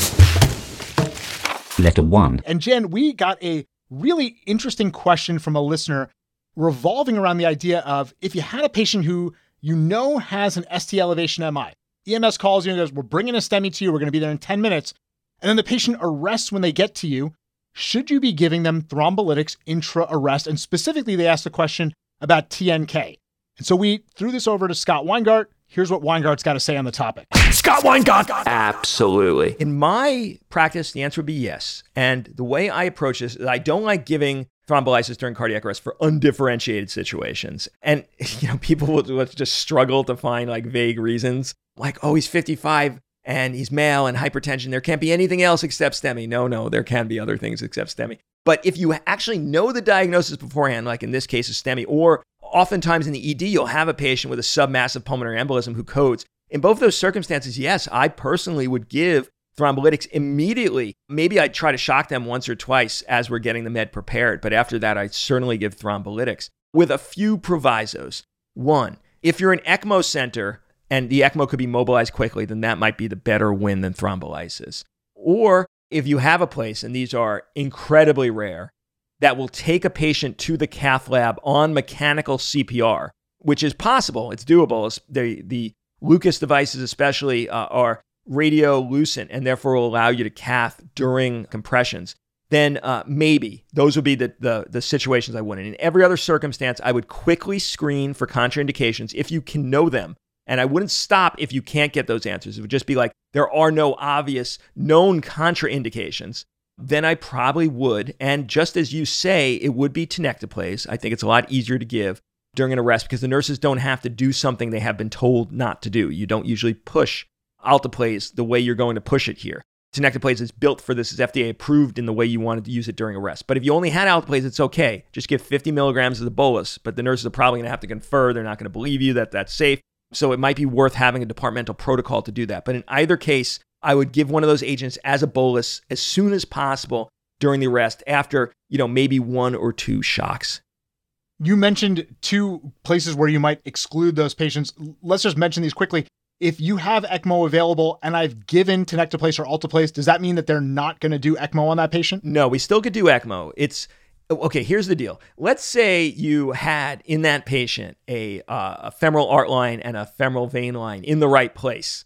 This is especially prevalent when we have submassive Ps. I will always put in a groin femoral A line, just a normal A line, and a groin central line in the common femoral vessels. And then let's say they coded and you pushed TNK, it didn't work, so you called the ECMO team. I would absolutely cannulate that patient and it would be no problem because the part that's a problem is the sticking of the vessels for access, getting that initial vessel access. Once that's in, the dilations and stuff, I don't mind doing during TNK. Now, let's say you didn't have that stuff in the groin. We'd still do it. It would just be bloodier and more annoying because each stick of those vessels trying to get access is a big pain in the butt. Now, cut downs, which we don't do anymore, we don't teach in our ECMO classes anymore. Those are a little bit more annoying with thrombolytics on board, but they're still doable.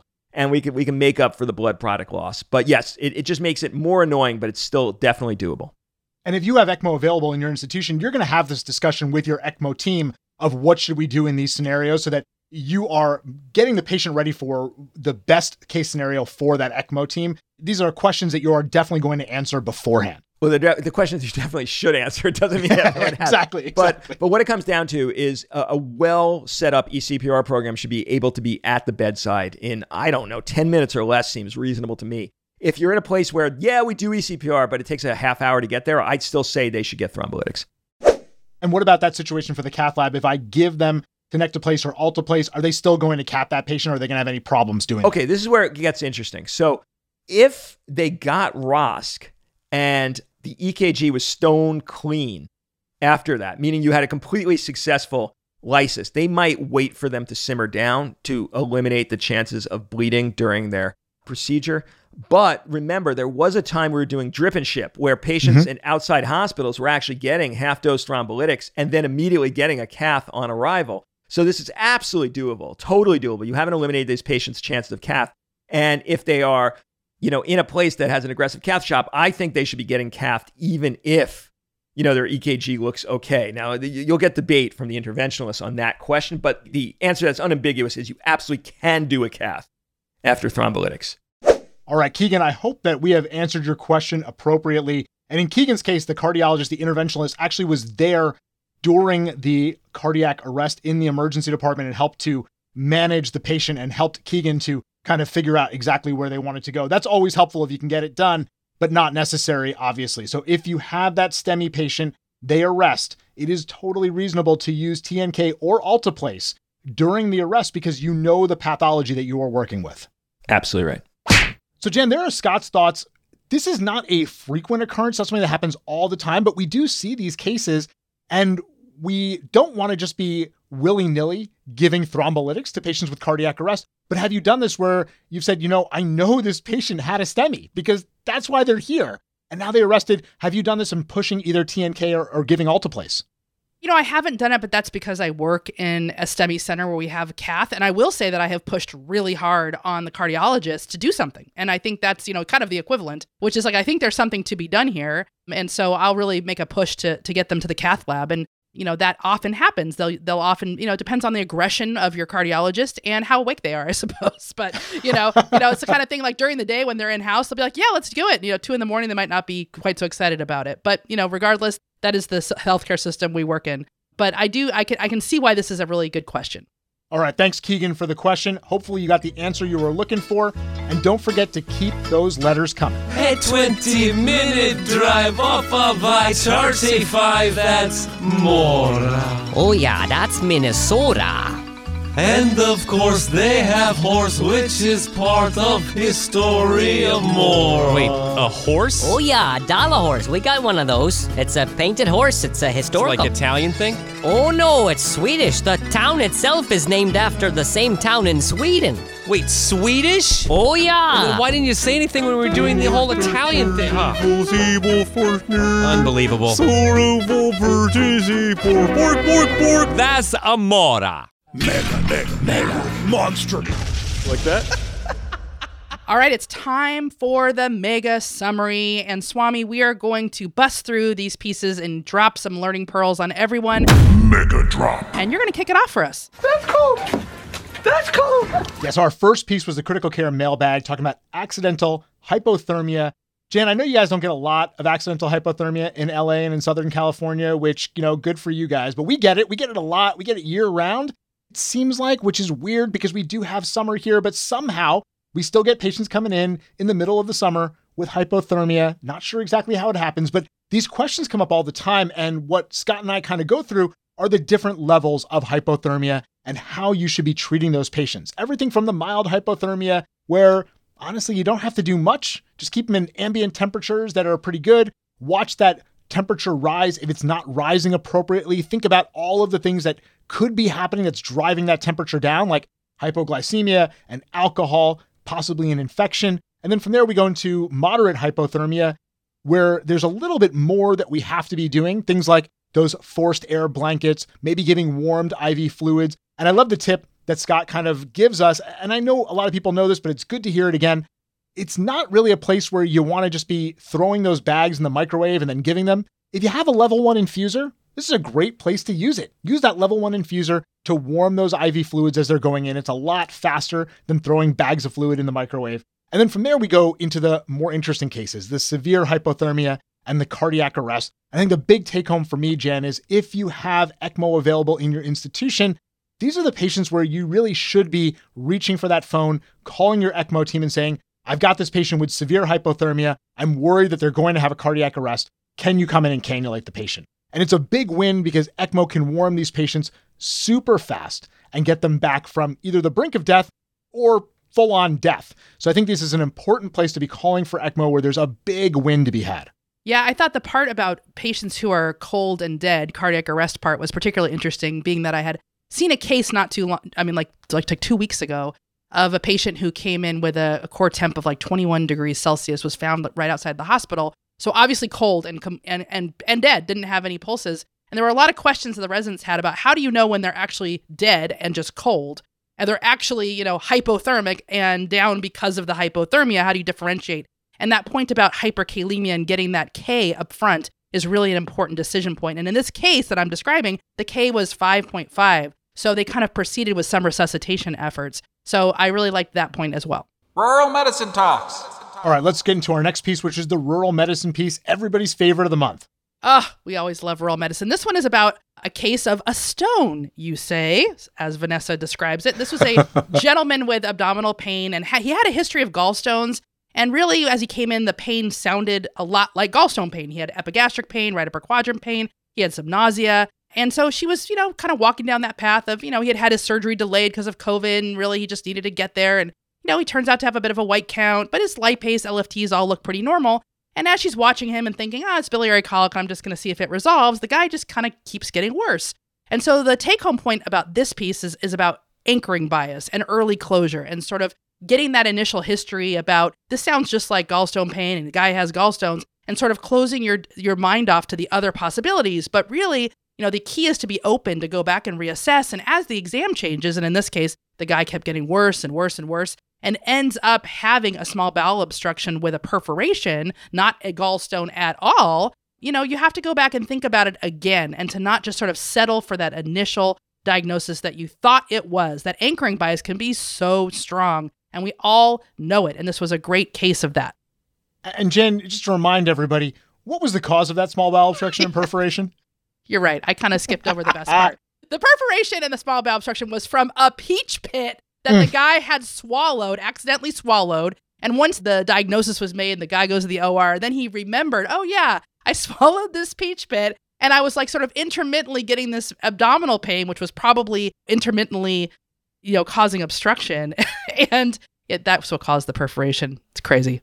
I love peaches, Jen, but every time I see someone kind of sucking on that pit, this is what I think about. You're going to swallow it. It's going to happen. You know what? Just eat the peach. Throw the pit away. It doesn't need to go in your mouth. If you swallow the pit, doesn't a peach tree grow in your stomach? That's what I was taught. Like that's what was next for this patient. Yeah, exactly. If we had waited longer, that's what would have happened. At least that's what my mom told me would happen. So I believe it. Brit Law. Our next thing was one of these pathologies that I'm going to have to be honest, Jan, I never heard of. Brit emailed me and said, I've got this patient that I saw the other day with a Morel-Lavallée lesion. Can we do this for MRAP? And I said, yeah, as I'm quickly Googling Morel-Lavallée lesion to know what it is. And I'm going to guess that some of our listeners didn't know what this was either, but actually it's an interesting diagnosis. It's one that we should know about because it has some important complications associated with it. And that's what Brit and Jestin Carlson go through is the presentation here. It's usually associated with a trauma. And what the patient has is a closed degloving injury that happens over the hip. So this frequently happens in patients who have fractures of the pelvis, the acetabulum, and proximal femur in a high velocity trauma. So that's kind of your trigger to think about this disorder. And again, it's important to know about it because it can lead to some complications down the line if it's missed, one of the big ones being infection in the area. So Jestin and Brit go through the evaluation, noting that X-ray doesn't really give you the diagnosis. You're really going to want a CT scan or an MRI. And then the management is not really well understood either, but it's important to get orthopedic surgery involved early to figure out what they want to do to help to fix this issue. So I don't know, Jan, have you ever heard of this? Have you ever seen one of these lesions? Yes, I have heard of it and I have seen it. And that's probably because I work in a trauma center, so I'm exposed to a lot of trauma cases. And often this isn't, initially visible. This is the kind of thing that develops a little bit over time, but it's really important to keep on your differential when that patient who had one of these types of trauma, the nurse comes to you and says, hey, their leg looks a little bit more swollen, or, they're complaining of more pain in this extremity. And you had films and they were negative. You didn't see a fracture, but you got to go back and examine it. Now, you would think, of course, of compartment syndrome, but this one is also on the list. And it's one of the good reasons to observe these types of patients for a while. They had high energy trauma, and this is one of the things that they can develop if time is given. All right. Well, I love it. I love learning something new. I love learning one of these things. We have to come up with a different name because this one's impossible to pronounce, and I'm just not going to be able to do it anymore. Oh, come on. You got to embrace the French. And just I think of morel mushrooms. That's what because morel is the first word. So I don't know. There's no real link there. It's just a shameless plug for morel mushrooms. One of the world's most coveted edible mushrooms. They are sought after by gourmet chefs worldwide. Retrobulbar hematoma. All right, Jen, let's continue the trauma theme. We've got a little bit of a two-parter on retrobulbar hematoma. This is a great piece with Jessie, Werner, and Deidre St. Peter, who's one of our ophthalmologic experts that we frequently talk to. And this is actually part 3 of an ophthalmologic trauma series that Jessie and Deidre have done together. And this one focuses on retrobulbar hematoma. Retrobulbar hematoma is a compartment syndrome of the orbit, which remember, the orbit is a closed space. So if you get hemorrhage or hematoma within that orbit, it will lead to pressure. And the problem there is that you can get ischemia of your optic nerve leading to visual loss. This is why it's such a big deal. And you know how long you have? You only have 90 minutes where that ischemia could cause permanent vision loss. So they review the pathophysiology, the diagnosis. Clinically, you often see proptosis. It's usually unilateral, but it could be bilateral in, unfortunate circumstances. The eyelid, if you were to push on the globe a little bit, should feel sort of rock hard because of that compartment syndrome. The eyelid is usually pretty difficult to open, and they have diffuse subconjunctival hemorrhage there, and they may or may not be able to tell you about any vision loss. But this is really a clinical diagnosis. You can clinch it by getting an intraocular pressure, which will be elevated, usually over 40 millimeters of mercury. although many people will get a CT scan, you don't want to delay the treatment of this condition because of that 90 minutes that you have. So while you might be waiting for a CT scan, if you make this diagnosis, you should proceed with treatment. And if you do get that reading on your tonopen, what you want to do is a lateral canthotomy, cantholysis. And so we do have an MRAP HD video to kind of walk you through this, and they audibly walk us through the procedure really well with lots of great pearls. So it's a great opportunity to review a procedure that we don't get to do very often in most of our practices.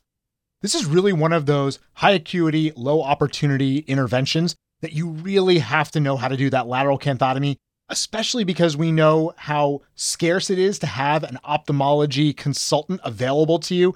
90 minutes is a short period of time. So even if you identify this really rapidly and you don't have an ophthalmologist and you're thinking you're going to ship them somewhere else for that ophthalmologist, it might be too long for that patient to wait. They're going to lose vision or have a marked reduction in vision. It really does fall on the shoulders of the emergency clinician to be able to do that lateral canthotomy.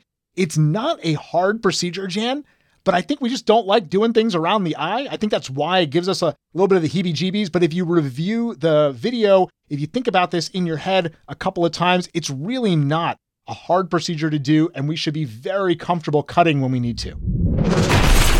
Megan Reck. Next up was Pharmacology Rounds with Sean Nort and Megan Reck, and they're talking about Andexanet Alfa and PCC. And this is really all about factor 10A inhibitors, which are DOACs, and patients who are on them who have critical bleeding that needs to be reversed. We really have two options available to us. We have 4-factor PCC, or we have Andexanet Alfa, and they walk us through these two drugs, these two options, and how they're a little bit different. Remember that DOACs inhibit factor 10A, and one of the keys to knowing if your patient's on a DOAC is if you have XA in the name, like apixaban or rivaroxaban, that XA, that's an XA, a 10A inhibitor.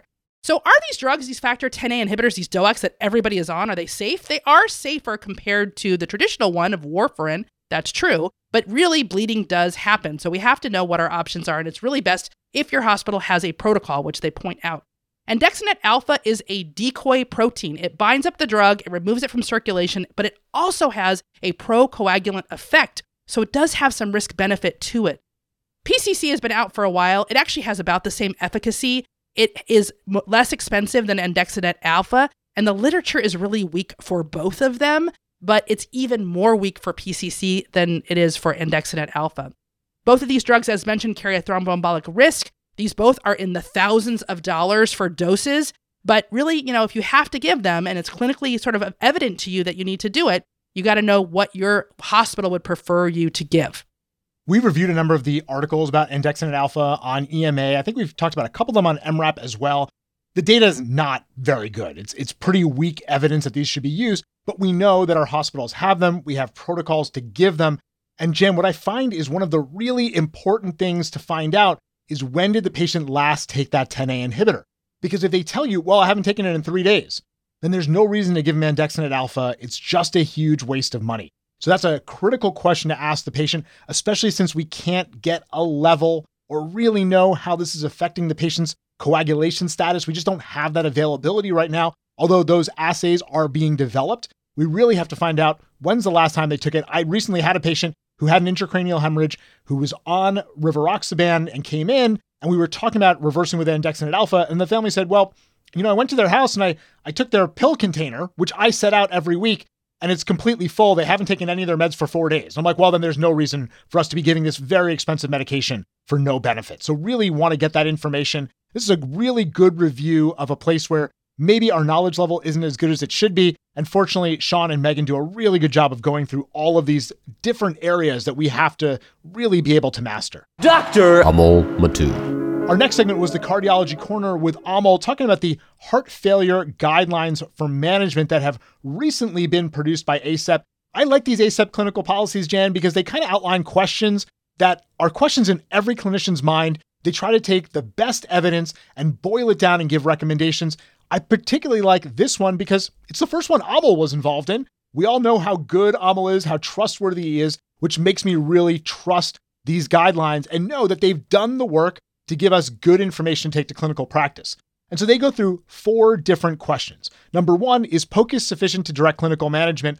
They give a level B recommendation for using point-of-care ultrasound in conjunction with your medical history and physical examination to make the diagnosis of heart failure. Amal and I kind of talk about the fact that we both think that this really is a level A thing that we should be doing. It's just we don't have the evidence to necessarily back it up, but it is clearly something that we should be very comfortable doing, looking at those lungs, looking for B lines, finding out if the patient's overloaded, and then treating them appropriately. Question number 2 looks at whether early administration of diuretics is safe and effective. This really springs out of an article that was in the Journal of the American College of Cardiology about 5 years ago. Amal and I discussed this when it came out, and what it really kind of tried to push us to do was to give loop diuretics as early as possible. But ACEP looks at all the evidence and says, we're not so sure. They give it a level C recommendation and say, you really have to assess the patient and know, are they truly fluid overloaded? Since we do actually have a lot of patients who come in with pulmonary edema who aren't total body fluid overloaded. So you got to make that assessment, decide whether you need diuretics or not. Question number 3 was about vasodilator therapy, and we talk about how we should be giving high-dose nitroglycerin in that subgroup of patients with acute pulmonary edema, massively elevated blood pressures, and that's going to really fix the patient in conjunction with your non-invasive positive pressure ventilation. And then finally, they get into the idea of which patients with acute heart failure presentations can safely be discharged home. And there's no good answer here, Jan. They give a level B and a level C recommendation, but ultimately, we all kind of agree that this is such a case-by-case basis, knowing how good does the patient look, how comfortable are they, how close is their follow-up, do they have the ability to return to the hospital if they get sicker? It's a very difficult thing to really assess and figure out, and the clinical decision instruments aren't quite there yet. Yeah, this was a great review of an important paper to know about, and of course, it's not totally comprehensive. It doesn't cover everything. There's other things we know work in heart failure like BiPAP, and there's lots to know about heart failure, but it's important to know what these, official guidelines sort of tell us. And I have to say, I love treating heart failure with nitroglycerin. It's one of my favorite things to do. It's like magic, isn't it? Absolutely is. You give it, and then all of a sudden the patient looks great. My old EMS system that I used to work in, they would give these patients 1 or 2 milligrams of nitro in the field. They put them on CPAP, and then they'd roll in the door, and I'm like, this patient looks great. You can take him home now. Right. What do you want me to do? Oh, you want me to admit them to the hospital? Okay, fine. But there's nothing else left for me to do because they were so aggressive in the field. Dr. Evie Marcolini. All right, our next segment was the Neuro Critical Care Mailbag, a little bit of an addition to the lineup, talking to Evie Marcolini about some of these listener questions that have come in. So we go through 2 listener questions. The first was about a patient with subarachnoid hemorrhage who had a notably prolonged QTC, had elevated blood pressure, and the listener wants to know, can I use the same agents I typically do to lower that blood pressure? And Evie says, yep, absolutely. We know that subarachnoid hemorrhage in and of itself can cause prolonged QTC, but your drugs like clevidipine and labetalol and nicardipine are all going to be fine for lowering that blood pressure. Clevidipine probably should be our go-to, except that many of us don't work in a place that has clevidipine, so nicardipine and labetalol are fine for backups. Question number 2 was about a patient who presented with a lower and upper facial droop. Sure looked like a Bell palsy, but the patient also complained of some numbness in their fingers that happened about 10 days ago. And so the clinician went ahead and pursued an MRI, which showed that the patient actually had an acute ischemic stroke. And so the question is, can you have a Bell palsy and also have a stroke? And what Evie points out is you really have to do that deep dive into the history. If they just have a facial nerve palsy, that probably is Bell palsy. But if there's anything else in the history that's neurologic, you have to start thinking about stroke and going down that pathway. Kudos to the listener for noting that little deficit or that little neurologic complaint and then pursuing the diagnosis as they did in this particular case.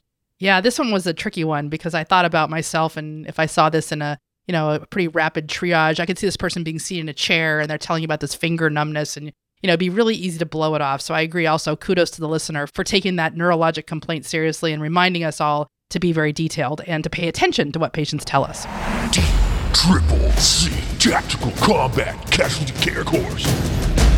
Jen, our next segment was with Dan McCollum and Ryan Knight talking about the CCC guidelines. That's right. And, Ryan Knight is our military tactical medicine expert, and he actually is on the committee that helps develop the TCCC guidelines, the Tactical Combat Casualty Care. And this segment was really spurred by a listener question as well, who wrote in about some of the guidelines in TCCC. Should we be translating those to, civilian care? And some of them seem a little bit kind of crazy if you think about applying them to civilian care. And so they talk about how these guidelines really aren't designed for clinical care. They're designed for military medicine. And they really talk about how guidelines are formulated and where some of these recommendations come from. There's 3 actual recommendations they walk us through. One is their recommendations on TXA and about the dosing of TXA, and the recommendation that there be a bolus dose that's permissible in giving TXA, and that's just something we don't usually do in civilian care.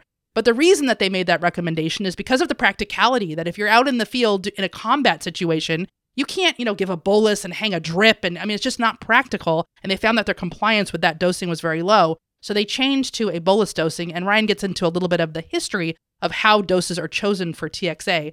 The second part is about tourniquet use and how the recommendations in TCCC are very broad for tourniquet use. And again, they may not translate perfectly to civilian medicine, but really when it comes to life-threatening bleeding, the answer is the same for both, which is that tourniquets can be life-saving for sure. And then third is about prophylactic antibiotics. And this is an interesting one, and it's one that the TCC is currently revisiting. But they recommend oral and or IV antibiotics for all open wounds in the field. And that seemed to be a little bit questionable to the listener. The truth is that the research that they did after the Iraq conflicts in the military, that soldiers were dying from sepsis and infection as the 4th leading cause of death after having wounds. And their wounds there are very dirty and contaminated, and they have delays to getting those things cleaned and debrided. And so they're very aggressive in getting antibiotics into these soldiers in the pre-hospital setting. That again may not translate to our short transport times in urban settings, etc. So this is a different set of guidelines. It's interesting to delve into why the recommendations are the way they are, and I appreciated Ryan's expertise. I think it's important that we have this information and this guidance from the military, but we really do have to look at how does this affect us in the civilian setting? How do we use that information the best for our patients? And I like going through all of this and knowing where they come up with the ideas that they come up with. Our final piece, Jan, was from Justin Morgenstern, one that I mentioned up front. He called this piece The Gamble. And what it really gets into is having end-of-life discussion with patients when we see them in the emergency department. And Jan, I'll be honest with you, this isn't something that I feel I was well trained in. I think for a long time, I didn't really feel like it was part of what I should be doing for patients in the emergency department. Instead, I should just bump it off to palliative care. I can just call a consult when they're admitted to the hospital. That can be dealt with.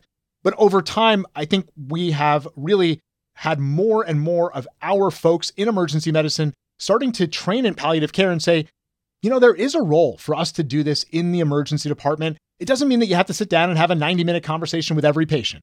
But starting that conversation can really help the inpatient service. It can really help the palliative care team.